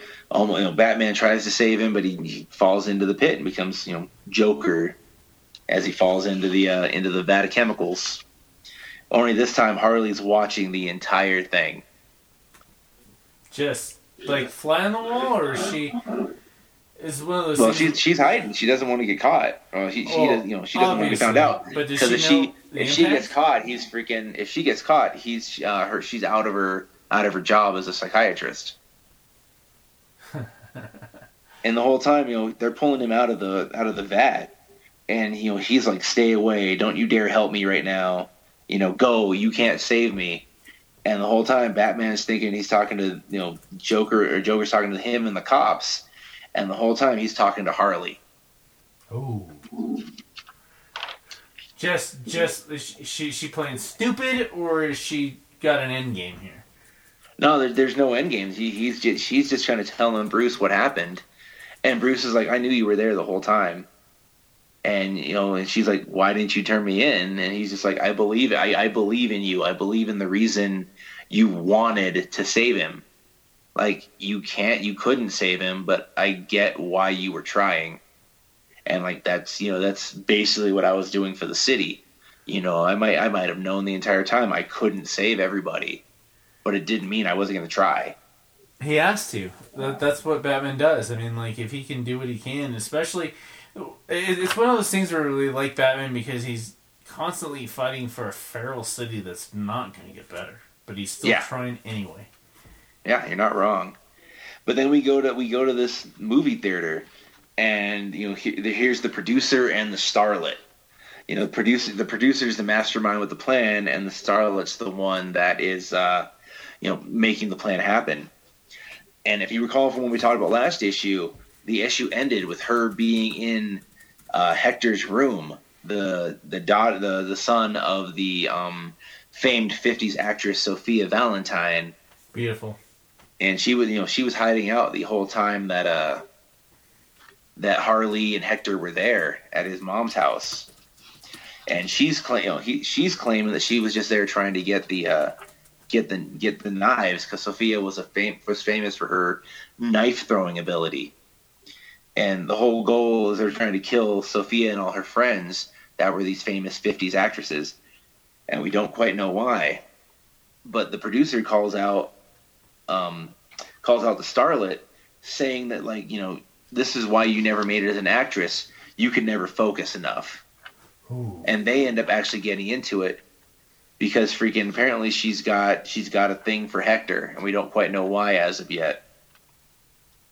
But the producer's got some powerful friends, and he's able to stop the because the GTO is trying to get a warrant to get into the Gotham Film Academy, and he's got some powerful friends who are slowing down the process. So Harley ends up following Hector, and then they both end up being followed by Duke Thomas because they're all planning on breaking into the academy anyway, right? Just to try to get evidence. And turns out, as soon as they get in there, they see a picture of all these pictures on the wall, and it's Harley and it's Hector. Busted. And they're not quite sure what's going on. But then you just hear somebody say, "And action," and they turn around and it's the producer. That's awesome. So Duke's running after the producer, while Hector and Harley are looking for the starlet. And the producer ends up outsmarting Duke and taking him down. But then before we see anything that happens there, we just see that, Harley and freaking Hector are chasing the freaking starlet into this freaking movie theater, and they lose her, and the movie starts. What movie? It's Hector as a child and his nanny, and it's freaking, as they're watching this movie, Hector's mother walks into the scene, and freaking she is plastered out of her mind, talking about how she hates her son and how he ruined her career because he ruined her body when she gave birth to him. And, the nanny's trying to, doesn't want him to hear all this. She's like, why don't you just go lie down? I'll put Hector to bed. No big deal. And she ends up like, this is, you're trying to be a better mother than me, blah, blah, blah. And she throws her bottle of liquor at her, or at her son. And the nanny dives in front of it and freaking catches a bottle to the face. Takes the liquor bottle. She said liquor bottle shot. Yep, square to the face. And the reason they're doing this is it turns out that the starlet is the nanny.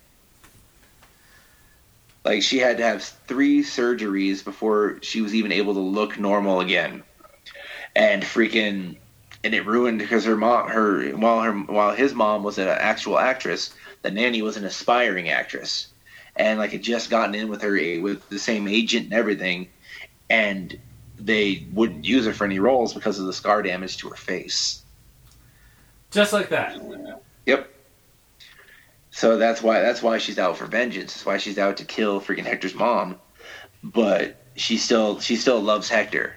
We're not quite sure the level of this love. But it's definitely something that would be a level of love that would betray a trusted superhero and cause a big problem. Yes. So we turn around and we freaking, she's like, you have to, she tells her, she tells Hector, first off, you need to get rid of Harley. Absolutely. And we turn around and Harley is trapped in the projector. The film is around her neck and it's tightening and it's gonna kill her.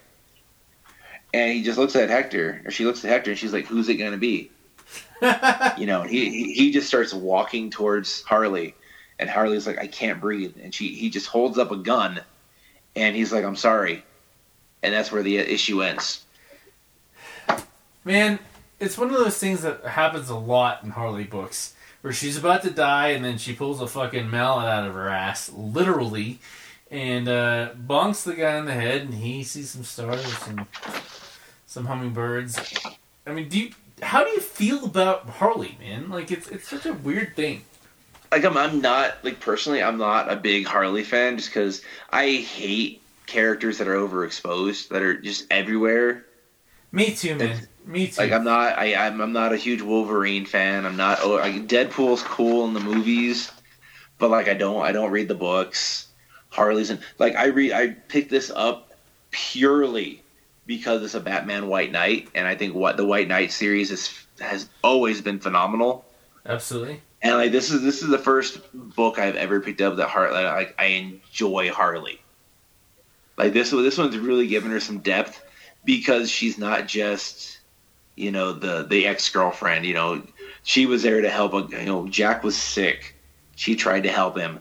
You know, she ended up having his twins by him. You know, and she's trying to do the single mom thing, and no matter what she does, she can't manage being a psychiatrist and a mom and and Harley Quinn, you know, all at once. Yeah. You know, she doesn't have very many friends, and like she's doing this to help out, to try to give back to the community after she destroyed it with the Joker so many times. So like this story is really kind of giving Harley like a whole bunch of depth that like I haven't seen in previous iterations of Harley. But you're liking it. Yeah, it's been a solid read. You know, I'm like I said, I've always been very big into Elseworlds, and like I said, White Knight was just kind of slid under the radar because it came out about the same time Doomsday Clock started, and everyone was like, "Oh, Doomsday Clock." Oh, I'm like, it's all right, but this shit is phenomenal. I had to catch up like crazy on that motherfucker, man. I mean, and I can't wait for the White Knight set from McFarlane to be approved so I can fucking pre-order that shit, man. Because we were talking about the last night, the Scarecrow riding Bane's back, and yeah, I think that one's freaking last Night on Earth or whatever. That's the one with the Joker and and Joker's head is in the bottle. White Knight is that one. No, it's two different stories. So that was another Black Label book. That one was 3 issues because Joker ends up becoming Robin. God damn it! In that series. I swear you and I are talking about the same thing, but we're just looking at a different perspective. Because I was looking at it and it said I don't think Scarecrow's really shown up in White Knight at all. It said it was the White Knight. I'm not questioning you. I'm just telling you what I read. White Knight set was the legless Scarecrow. We've got Batman in his almost space suit. We've got a different Wonder Woman and a different Dick Grayson. It doesn't matter because everything's great. I don't know then, because Wonder Woman's another one that's not in freaking White Knight at all. Ooh. But she's definitely in Last Night on. It might have been but then again, Robin's not in freaking, because Joker becomes Robin in freaking Last Night on Earth. So I'm not sure. Maybe it's I don't know. Well, the fact that you and I are reading everything, you can't blame us. You gotta look it up in a book. Give us some Johnny, man, because I'm disappointed in myself. I missed it. I'll get it. Dude, you are missing out. Freaking okay. So a little bit of backstory first off. We've got young John Constantine, his lady friend Aisha, and their friend Billy. And all 3 of them are probably right around 12, 13. And Johnny's trying to show off. He just started doing his magic stuff. Of course. And of course, as Constantine always talks about, magic has a freaking price. Always has a price. No matter how good you're doing with it, it's gonna hurt. Yeah, and he was trying to show off for his friends, and freaking Billy ended up drowning because of John's mistake. So at the end of the first issue, we find out that Billy's still alive, quote unquote, but we find out he's actually been possessed by this demon, Despondio. Man, I loved when it showed up, especially the colors. They don't make him look too dead, like he's some zombie asshole, but it's definitely something to be trifled with, or not to be trifled with. Oh yeah, no, freaking the whole thing too is we find out that the whole reason this whole issue starts is because there are these angels, and the angels are just falling from heaven and they're dying, and they just crash right upon impact, boom, dead. But it turns out that they're not actually angels; they're humans. But we'll get to why in the book. So this issue actually ends up now Aisha and Constantine are grown, but Billy is still the same 12-year-old boy because he's possessed by the demon. And Aisha is now married, and her husband have 2 kids.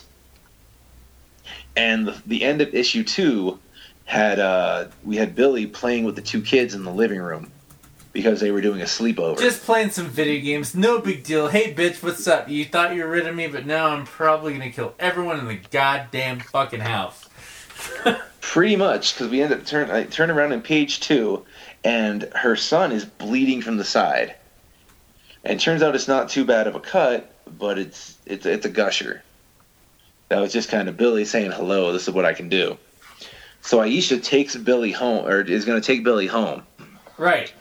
And Billy just ends up spilling his guts to Aisha, letting her know exactly what his plan is. Because he doesn't want to just take over. He's not interested in souls. He's interested in an empire. Escaping from hell and doing that whole make the new hell appear. Yes and no. Because he wants the empire, because if he can build a huge business and build billionaires and give them what they want, then he could freaking turn around and freaking, if he has the empires, he can build them up and destroy it. And the trickle down effect will cause despair for everybody in Britain, and he lives off of that pain and torment. Right, and that was one of the best parts, was the description of his actual demon entity form in issue 2. Was what he fucking is. Like, just someone that siphons off despair. Mm-hmm. And the thing is that he's able to... the thing is, why the businessmen want to work with, or even think about working with him, is because he can offer them the one thing they can't get. Fame, because fortune, all these, protection. No, all these assholes are doing these horrible things for money. Exactly. So they know they're going to hell. So he offers them angel's wings. He's like, I can literally give you these wings if you give me your money, you give me your company, and you can fly yourself up to heaven. As simple as that. But all he's doing is providing the freaking wings. The thing is they can't get into heaven. They can only fly above heaven. So when they get tired, they fall. Man, and they're dead. But he's still murdering people, because that dude that was at the top of the fucking church was definitely conveniently placed there. Or did he just happen to fall on the church spire? But don't forget, his wings were ripped off. They didn't fall off. Yeah. But the whole thing is, she's just like, Aisha's like, why are you telling me this? And she's like, you're the most vulnerable of all. You're a mom. No, you can't do anything to me, because if you do, I will do horrible things to your children, make you watch. I will possess them and have them eaten from the inside out. And there's nothing you can do to stop me. No big deal. It's gonna happen. But we got Johnny, the conflict, and like, I like the fact that the entire time he ever functions, he's completely hungover. He's unshaved. He's hungover. He's been beaten up. He's got a 5 o'clock shadow. Just wants a pint and a cigarette. Yep. He likes what he likes. Yeah, and then we end up walking in. Freaking John's visiting Billy's dad in jail right now, and he's just giving him the 1-4, letting him know this is he's not your kid. What have you guys been doing? And we find out that freaking they've apparently killed 23 millionaires and 17 billionaires over the last 10 years, all over the world. This is what they've been doing, and they've accrued billions among billions of dollars. Consolidating power. Yeah. Fixing on that void. And he knows what his son is. He just wants his son back, and freaking on top of that, that billions of dollars isn't too bad. Not the least bit. Yeah. So freaking John's coming up with a plan, as he always freaking does. And turns out that that's exactly where Billy and Aisha are coming. And, Constantine knows this. So he's like, I've got about half a plan right now, and we're going to make this work. So I need you to do this. And he hands freaking Billy's dad a gun. And Billy's here to break out his dad so they can keep doing what they're doing. And his dad points the gun at his own son and is like, I've had enough. Please tell me he does it. Yeah, he's pointing the gun at his dad, or his dad's pointing the gun at his son, and freaking the demon lets him have control for a moment. So he's like, "Daddy, please don't." And he's like, the dad's freaking pulling his part, and he's like, "Shut up! You're not really him. You know, we're not doing this." And right then, freaking the demon jumps from Billy's body to his dad's body, right when the cops come in.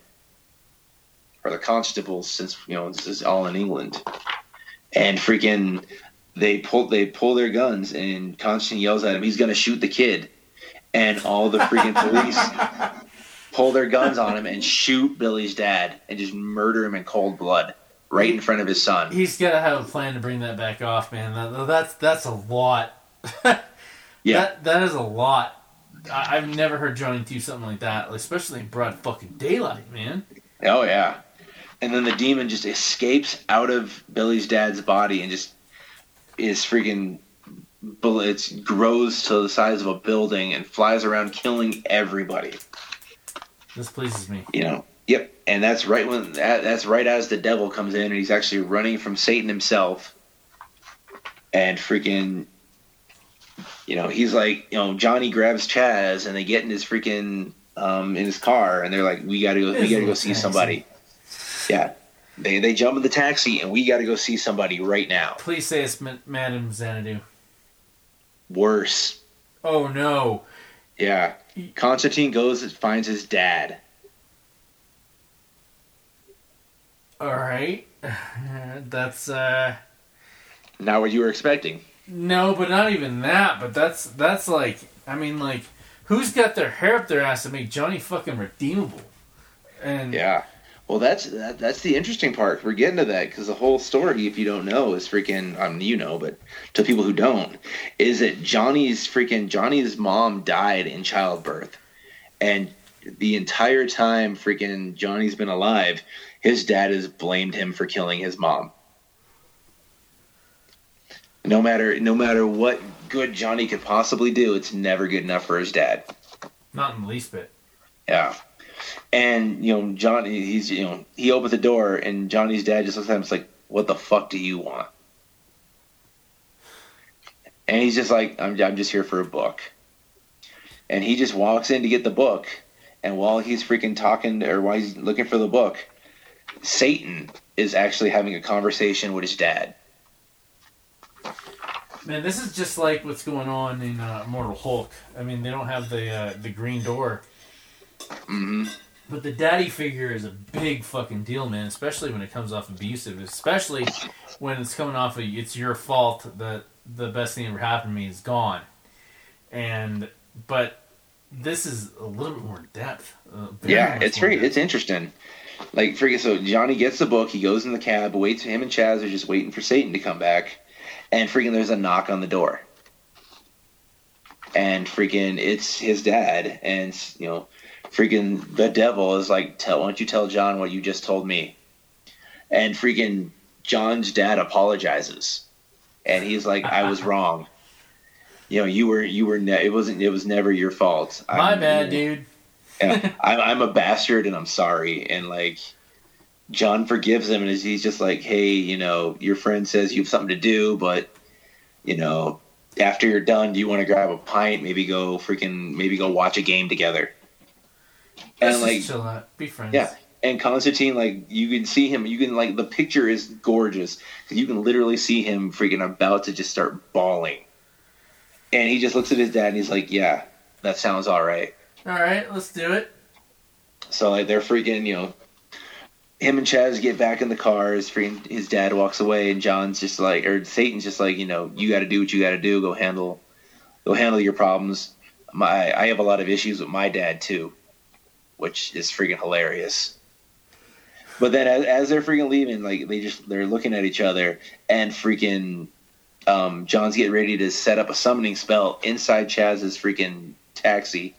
The devil looks at him and is just like, go get him, Tiger. You just almost hit the jackpot. Yeah. So they end up setting up the summoning spell, and they summon Despondio, and they're freaking driving like maniacs all over freaking London, trying to avoid this big bastard. And they end up freaking almost totaling freaking Chaz's taxi, because of course they do. And they end up in what's known as Stanley Park. Now, freaking the whole thing ends up being that Stanley Park freaking is a really big place, as a place where all the football teams go, and that's where they freaking do their freaking matches and games and whatnot. And freaking John cuts this monologue real quick where he talks about how he freaking utilizes sympathy magic. Like, the whole thing is that he's freaking trying to get. Yeah, that's what he calls it. He calls it sympathy magic, and freaking like right when Despondio possesses him, he's like, I'll have your soul, and he's like, you can have it. I don't care. Yeah, and he gives it to him. He tries to freaking hand it to him, and he's like, what have you done? And then they talk about the sympathy magic, and they're talking about the history of Stanley Park and how all the football teams were playing. And the whole thing is, whatever team you played, you were there for, while you were there, you forgot your worries and you were just happy. They could make anything a better day. They could even make a father forget that he hated his son for 90 minutes. And freaking that kind of joy, he just, you can't ignore that kind of joy on that much of a monumental level. And he uses that to basically take control of the demon, Despondio. And then we turn around, and all of a sudden, freaking when he possesses him, Constantine gets devil's wings. But as the magic takes over, they become angel's wings. And freaking he forces Despondio to tell him every bank account number and every freaking every offshore account and every password that him and Billy's dad used to get all that money. And he just he gets that, and he tells Chaz, tell freaking Aisha to meet me at the bank. How do you feel about Chaz? I've always been torn about Chaz. I think Chaz is great because he's that good buddy. He's that ride or die best friend that this guy, this guy's got his faults. Like, Constantine has many, many faults. He's all faults. But at the end, he's still my friend, and I've still got his back. Like, Constantine's a piece of crap, but he's not a bad guy. And Chaz reinforces that because it's he gets me in trouble a lot. And my wife hates him so much. But at the end of the day, he's still my bloke, he's still my boy. I've still got his back. And I think legitimately we all have friends like Constantine that he's my buddy even though he is kind of a fuck. I always think about it when I hear that sort of analogy was the beginning of Hot Tub Time Machine. So you guys are his friend, and not really, but how every group has an asshole? He's our asshole. Exactly. That's the thing. It's not that Constantine's not irredeemable. If nothing else, a lot of good books have utilized the fact that Constantine is redeemable. But he's a good dude. He's a good dude at the end of it. He's broken. And everybody's got that broken friend that just you don't necessarily want to fix him, but you just want to see him do all right for himself in the end. Just do something well. And I completely agree, man. It's just we love him, but come on, we just get yourself out of the hole, man. Because his idea of being a worthwhile human being is almost cleaning up his messes.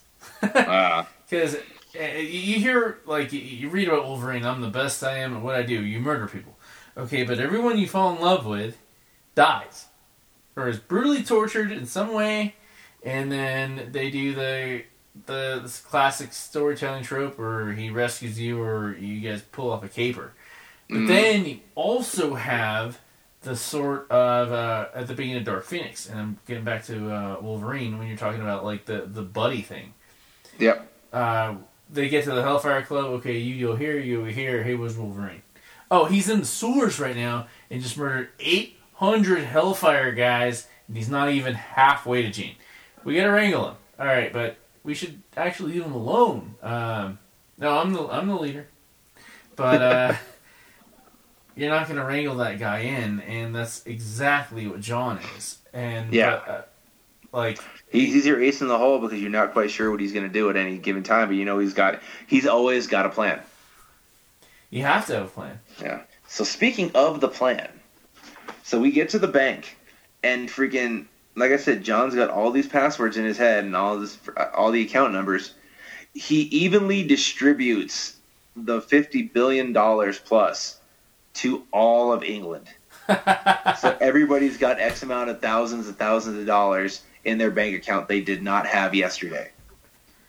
And freaking, they finish it off with Satan removing Despondio from freaking Constantine's, from inside of Constantine, and then he just eats Despondio. Beautiful. Just right there in front of Constantine. And Constantine just was like, I'm pretty sure you're pissed off by my good deed. And the devil's like, are you kidding me? Millions of people. He's just like, millions of people who had nothing just got a surprise pile of disposable income. There's going to be so much sinning tonight. Let's do it. So we literally turn the page and we walk right into the sinning as everybody is at the bar. Please. And I mean everybody. People are buying everybody drinks. Everybody's buying that first through 58th round. And everybody's enjoying it. And Chaz ends up passing out. Which really sucks because obviously he's the designated driver. Of course. We got news for you. Get out of here. So we end up freaking Constantine and freaking Satan end up going to the pisser. And they're just freaking like... It harkens back to the earlier issue where they're like... Constantine just throws it out there. Hey, am I really below your standards? And Satan's like, just come here. And these two dudes just freaking end up making out in the freaking bathroom.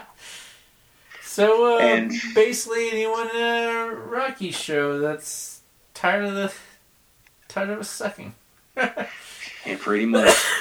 So since Chaz is freaking plastered, the freaking Satan goes back to hell. Freaking Constantine, Chaz, Aisha, and her husband are freaking just walking down the street, just singing Tiny Dancer. And freaking they end up dropping off Chaz at home. Like they just leave his drunken body on the door and knock on it. And unfortunately for Constantine, of course, Chaz's wife is still awake. Dude, we never see Chaz's wife. But when we do, it ain't pretty because she's like, I mean, like you and I have got our own like private wrestling lives and balancing everything out with our but you got that one dude that like you're not gonna have to pick me up at 2 a.m. but like that we're gonna have to pick someone up at fucking 2 a.m. Yeah, they're after parties. But yeah, freaking, he's just like, "Hello, how you doing, Renee?" And she's like, "Don't you do that? What have you done to my husband?" Speaking of dumbass husbands, as we wind down, from what I understand, you've heard a story where some wife didn't show up to pick up their dumbass husband. Oh yeah. Come on, dude. Okay, yeah. Okay, so this dude. Okay, my wife. For those not in the know, blah blah blah. My wife works at a bank. And freaking, when she was starting up her shift, freaking this dude was taking money out of the ATM and randomly decided to stick his tongue in the spot where the money comes out. And not only did he, the guy put thought into it because he took his mask off, freaking reached out, grabbed the money real quick, and then stuck his tongue in before the door shut. Now, freaking, for those who don't know, there's a cylinder that goes around and around that shoots the money out. Of course. And this poor bastard got his tongue stuck in the cylinder. So he's literally sitting down there, freaking in a crouch position while they call 911 to have the fire department come out and remove his tongue from the inside of this ATM.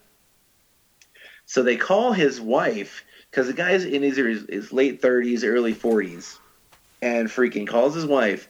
Wife doesn't pick up, so they leave a message, and freaking the wife 2 hours later still hasn't shown up. They get the fire department there.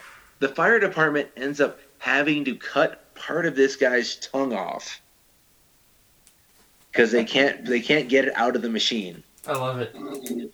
So as they're like getting rid of this, they're taking this guy away. Freaking, obviously, probably to the hospital, I assume.